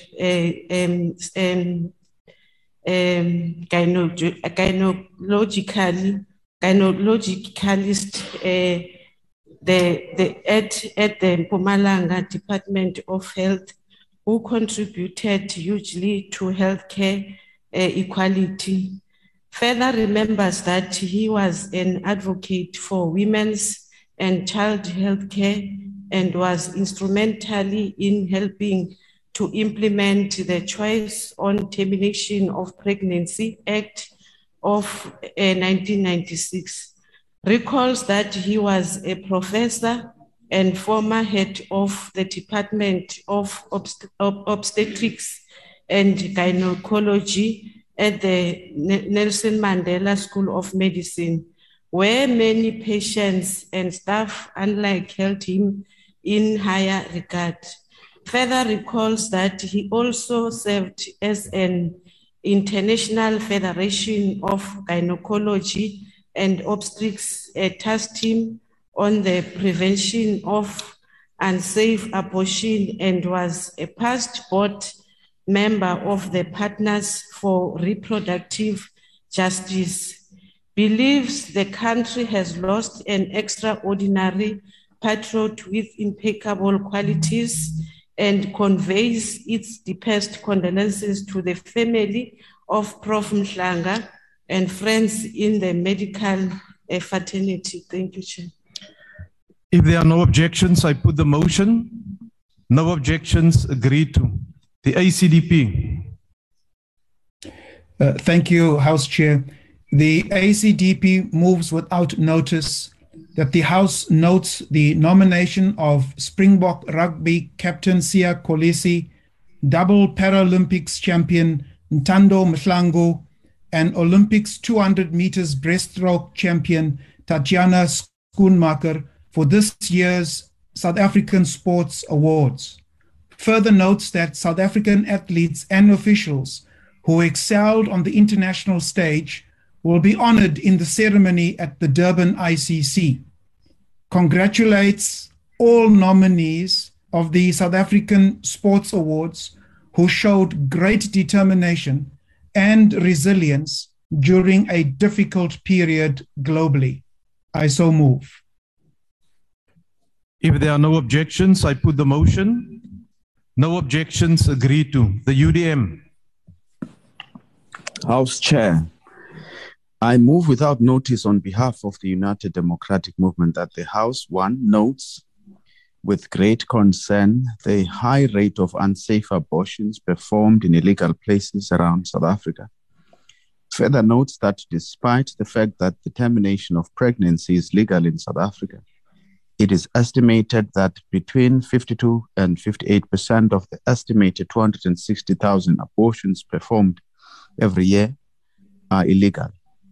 Remembers that Act number 92 of 1996, Choice on Termination of Pregnancy Act, places an obligation on the government to provide reproductive health services to all. Acknowledges that the 2017 Amnesty report found that less than 7% of the country's 3,880 public facilities perform termination of pregnancy. This is far less than the 505 medical facilities designated by the Department of Health to perform terminations of pregnancy. Encourages people to ensure that they perform termination of pregnancy at places that are licensed and by licensed medical practitioners, calls for the Department of Health to intensify education and awareness programs around this issue, which seek to address current challenges and ensure that abortion care facilities are safe, affordable, the process is dignified and accessible to all South Africans, especially the poor. I so move. If there are no objections, I put the motion. Thank you, Chair. There's an objection from the ACDP. It will thus be converted to a motion. The ATM, the DA. I hereby move on behalf of the Democratic Alliance that this House notes that Mr. Raymond John Westraat, the Gqeberha-based artist, was born in 1961 in Southend in Gqeberha, where he lived until he and his family were forcibly removed in 1971 and placed in a railway camp known as Sydenham. Further notes that while Mr. Westraat still has a home base in Gqeberha, he also lives in and draws inspiration from New Bethesda in the Karoo. Acknowledges that Mr. Westraat has received international recognition for his work in recent years through his work being published in publications in the United States of America, Germany, and other parts of Europe. Recalls that Mr. Westraat received the German-based Palm Art Award for Excellence, as well as the New York-based Artia Award for bringing environmental conservation awareness through his contribution to the fine arts in 2020. Further recalls that Mr. Westraat was honored in New York with an international Top 60 Masters Award from Art Tour International in 2021. Congratulates Mr. Westraat on the international recognition he has gained for himself and South African artists in general, and wishes him well in his future endeavors. I so move. If there are no objections, I put the motion. No objections, agreed to. The EFF.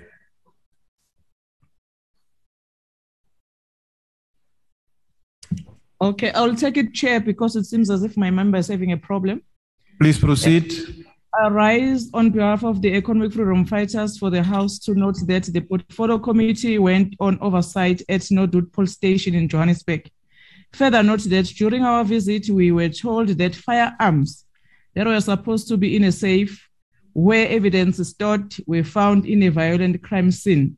And it was only then that it was discovered that these were stolen firearms that were removed from the evidence storage. This means that evidence is contaminated and criminals walked free at the end of the day because police officers are renting out firearms that are meant to be evidence to criminals to conduct cash-in-transit heist, hijackings, and murders. Acknowledge that this is not happening only at Norwood Police Station, but it is happening at many other police stations. Recognize that until we professionalize our police services and remove rotten elements at the top that have links with criminal organizations, South Africa will remain a very violent society. Calls on all communities to work with the police and IPID to report criminal in uniform to fight the scourge of crime. I so move, Chair. If there are no objections, I put the motion. Chair, the ANC objects. There's an objection from the ANC. The motion will be converted to a notice of motion. The ANC. Thank you, House Chair. The ANC moves without notice that the House notes the success of the 6th SALGA conference held at the Cape Town International Convention Center from the 2nd to the 4th of March 2022. Remembers that the conference is held every 5 years after local government election and is attended by senior decision makers in municipalities made up of mayors, speakers, municipal managers, and chief financial officers from across the country's 275 municipalities. Recalls that the 7th commission were established in the conference, which looked into solutions around financial stability of municipalities, the professionalization of local government, economic growth, and skills improvement, amongst others. Believes that deliberations and proposals raised at this commission will possibly shape the new strategic direction for local government from 2022 to 2027. Understands that the new leadership of SALGA was elected to take the organization forward for the next 5-year local government term and congratulates the newly appointed executive under the leadership of SALGA President Councillor Bheki Stofile bayaqhuba oBheki kodwa ndifuna ungatsho. Who is the Speaker of Machabeng local municipalities? I so move. If there are no objections, I put the motion. No objections, agreed to. Good. Chairperson, we have no motion. Thank you. Thank you. NFP. Thank you, House Chairperson. On behalf of the National Freedom Party, I move that this House notes South Africa has increased import tariffs on sugar to protect local growers and millers, resulting in a crisis being created for local sugar converters. Also notes the negative impact of tariff-free imports from Eswatini. Further notes that tariff-free imports from Eswatini have increased by almost 1 billion rand since the tariffs were increased. Wherefore, we call upon this Honorable House to request the Departments of Finance, Trade and Industry and Agriculture to engage with affected smaller manufacturers who are negatively impacted, resulting in job losses, and call on the relevant parties to revisit the South Africa-Eswatini agreement with the view of protecting local jobs in the growers and manufacturing sector. I so move. If there are no objections, I put the motion. No objections, agreed to. The ANC. Thank you, Honorable House Chair. The African National Congress move without notice that the House notes with deep sadness the recent passing on of media personality Nomakula Kuli Roberts on Tuesday, the 9th of February 2022 at the age of 49. Better notes that her 30 years career spanned the spectrum of occupations from political activist, writer, tabloid journalist and editor, gossip columnist, social commentator, TV presenter, radio DJ, and professional celebrity. Acknowledges that she was one of the first Black women in the post-apartheid period to speak openly on topics such as sex and anxieties of modern relationships. Further acknowledges that she was best known for her appearance in television program What Not to Wear as a co-host, and lastly extend its heartfelt condolences to her two children, family, friends, and colleagues in the entertainment industry. Thank you, House Chair. If there are no objections, I put the motion. No objections, agreed to. The AIC. Thank you, Chair. As the African Independent Congress, we move without notice that this House notes Bidvest SA's stellar performance amidst amounting global exigencies and stubborn pandemic, which was evinced by its trading profit growth of 24.8%, accounting to a wholesale 5.1 billion rand growth. Acknowledges the innovative leadership that has been amplified by the company's CEO, Mpumi Madisa, recognizes the potential of Bidvest in unlocking massive infrastructure developments in the automotive sector to the ocean's economy and the freight value chain. Congratulates Mpumi Madisa for successfully leading a global giant under a period in which world has been gripped by protectionist policies and unbalanced trade practices. Implores the company's management to continue with its local and content set aside, especially for emerging suppliers and small enterprises. I so move. If there are no objections, I put the motion. No objections, agreed to. Go. Thank you. You may pass, Honorable Chair. Thank you. The ANC.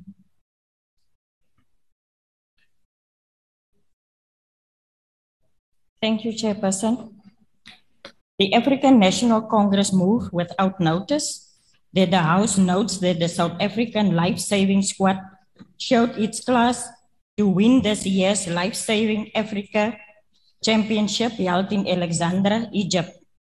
Further notes that South Africa dominated the water events and was the main catalyst in the Protea fishing, the championship with a combined total of 500 points, with host Egypt finishing second on 468 points, and Morocco claiming bronze with 410 points.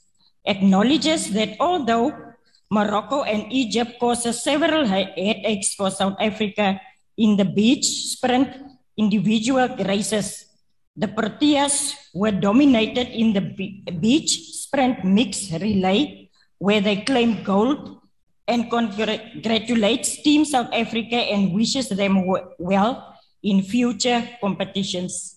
I so move. If there are no objections, I put the motion. No objections, agreed to. The DA?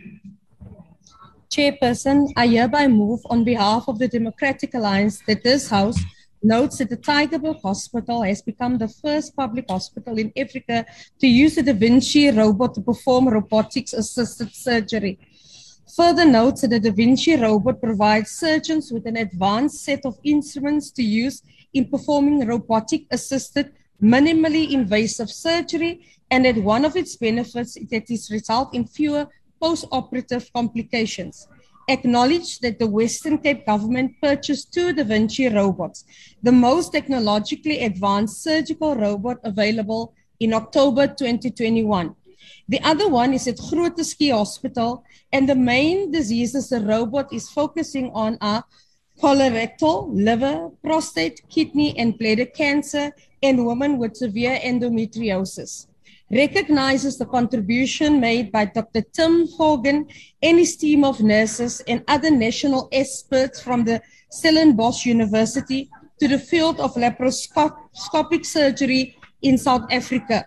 Congratulates the Tygerberg Hospital and Western Cape government in the achievement of putting its core value of innovation and patient care into practice. I so move. If there are no objections, I put the motion. No objections, agreed to. The PAC? Al-Jama. Thank you, Honorable House Chair. On behalf of Al-Jama, I, Fanny Vendricks, notes the opportunity announced by Saudi Arabia on behalf of the custodian of the 2 holy mosques in Mecca and Medina, His Excellency King Salman bin Abdul Aziz Al Saud, for South Africans to perform the Hajj, the obligatory pilgrimage. Further notes that the Hajj period starts in July this year. Thanks the Saudi Arabian government for removing South Africa off the red list and allowing direct flights from South Africa and removing COVID restrictions. Note that there is a Hajj waiting list of 16 years for South African Muslims, and request engagement with the Saudi government to increase the Hajj quota to 5,000 or more for South African pilgrims. Note that the increased quota will reach out to those women who have saved for this holy pilgrimage, the 5th pillar of Islam, through their small businesses run from their kitchens for many years. Further notes to call on the South African government to offer consular support for the South African delegation visiting Saudi Arabia on the 15th of March to achieve successful negotiations on the increased Hajj visas. 200 Hajj visas is just not enough, while Saudis get unlimited visas on arrival. Acknowledges that Saudis receive visas on arrival in South Africa, and the South African government, for the Saudi government now to reciprocate on visas for South Africans visiting Saudi Arabia, including those going on Hajj. Further acknowledges that the Saudi government have similar arrangement on Hajj visas for Muslims traveling from European countries as negotiated by their parliamentarians. I so move. If there are no objections, I put the motion. No objections, agreed to. The ANC. Thank you, Chairperson.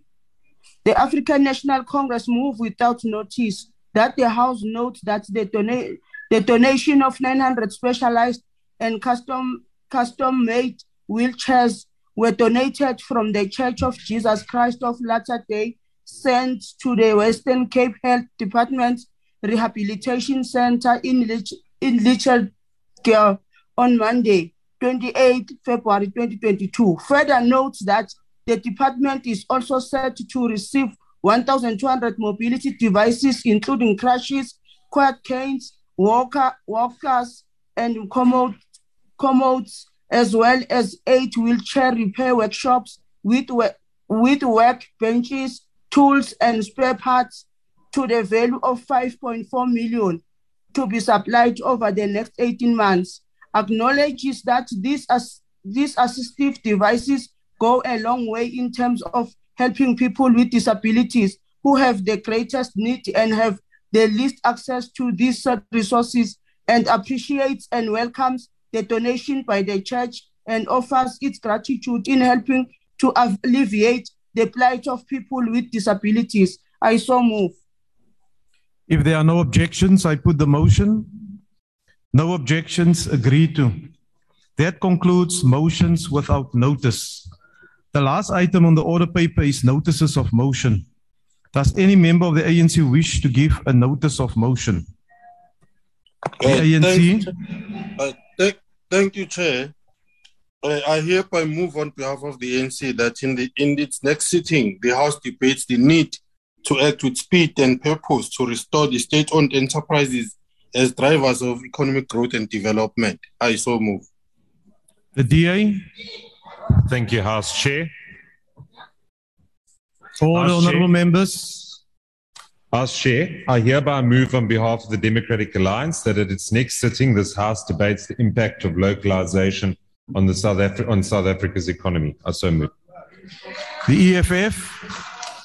Yeah, thank you, Chair. I rise on behalf of the EFF that in the next sitting, that the House must debate the shortage of ECD for people living with disabilities in each ward in the country, and the shortage of trained practitioners for ECDs for people living with disabilities, and the shortage of environmental health practitioners to deal with 100 registered ECDs and thousands unregistered ECD centers and programs. I so move.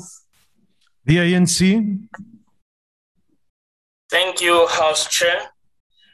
I hereby move on behalf of the ANC that in its next sitting, the House debates acting with vigor, diligence, and determination in fighting corruption and other criminal activities in state-owned enterprises and in the private sector. So I move. The IFP. The IFP. On behalf of the IFP, I hereby give notice that I shall move at the next sitting of this House that the House debate the effect of alcohol and substance abuse in our schools following the restriction of imposed due to the COVID-19 pandemic. I so move. The FF Plus. Thank you, House Chair.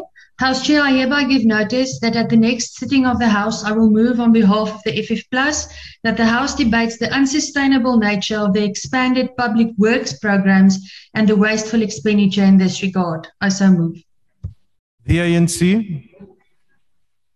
Thank you, House Chair. I hereby move on behalf of the African National Congress that on its next sitting, the House debate confronting the resurgence of patriarchy and discriminatory attitudes towards the role of women in society. I so move. Thank you, Chair. The ACDP. Thank you, House Chair. I will move on behalf of the ACDP at the next sitting of the House that the House debates the rapidly rising fuel price and its impact on food, public transport, and other costs of living in the country, and the need for the urgent review of all elements that make up the fuel price. Thank you. The UDM. The ATM. The DA. Thank you, House Chair. I hereby move on behalf of the Democratic Alliance that at its next sitting, this House debates the ongoing closure of post offices and its adverse impact on the payout of social grants in South Africa. I so move. The EFF. Thank you, House Chair. I rise on behalf of the economic freedom fighters to move that in the next sitting, the House must debate the removal of disdain in our national anthem, a song that was sung when our people were being butchered and murdered by the apartheid government. I so move. The ANC. Thank you, House Chair. I hereby move on behalf of the African National Congress that in its next sitting, the House debates the active participation and empowerment of women in transforming the economy. Thank you, House Chair. Okay. Good. No, thank you, House Chair. Thank you. NFP. Thank you, House Chairperson. On behalf of the National Freedom Party, I move that at its next sitting, this House deliberates on inadequate funding for women's sports in South Africa. I so move. The ANC. Thank you, House Chair. I hereby move on behalf of the ANC that in its next sitting, the House debates establishing more youth development centers to help the youth in remote areas to gain information about government services and employment opportunities. Thank you. Thank you. The AIC. You may move on. Cope. You may pass, Chair. The ANC. Thank you, House Chair. I hereby move on behalf of the ANC that in its next sitting, the House debates strengthening measures to ensure that children with disabilities are able to access all services in a barrier-free environment. I thank you. The DA.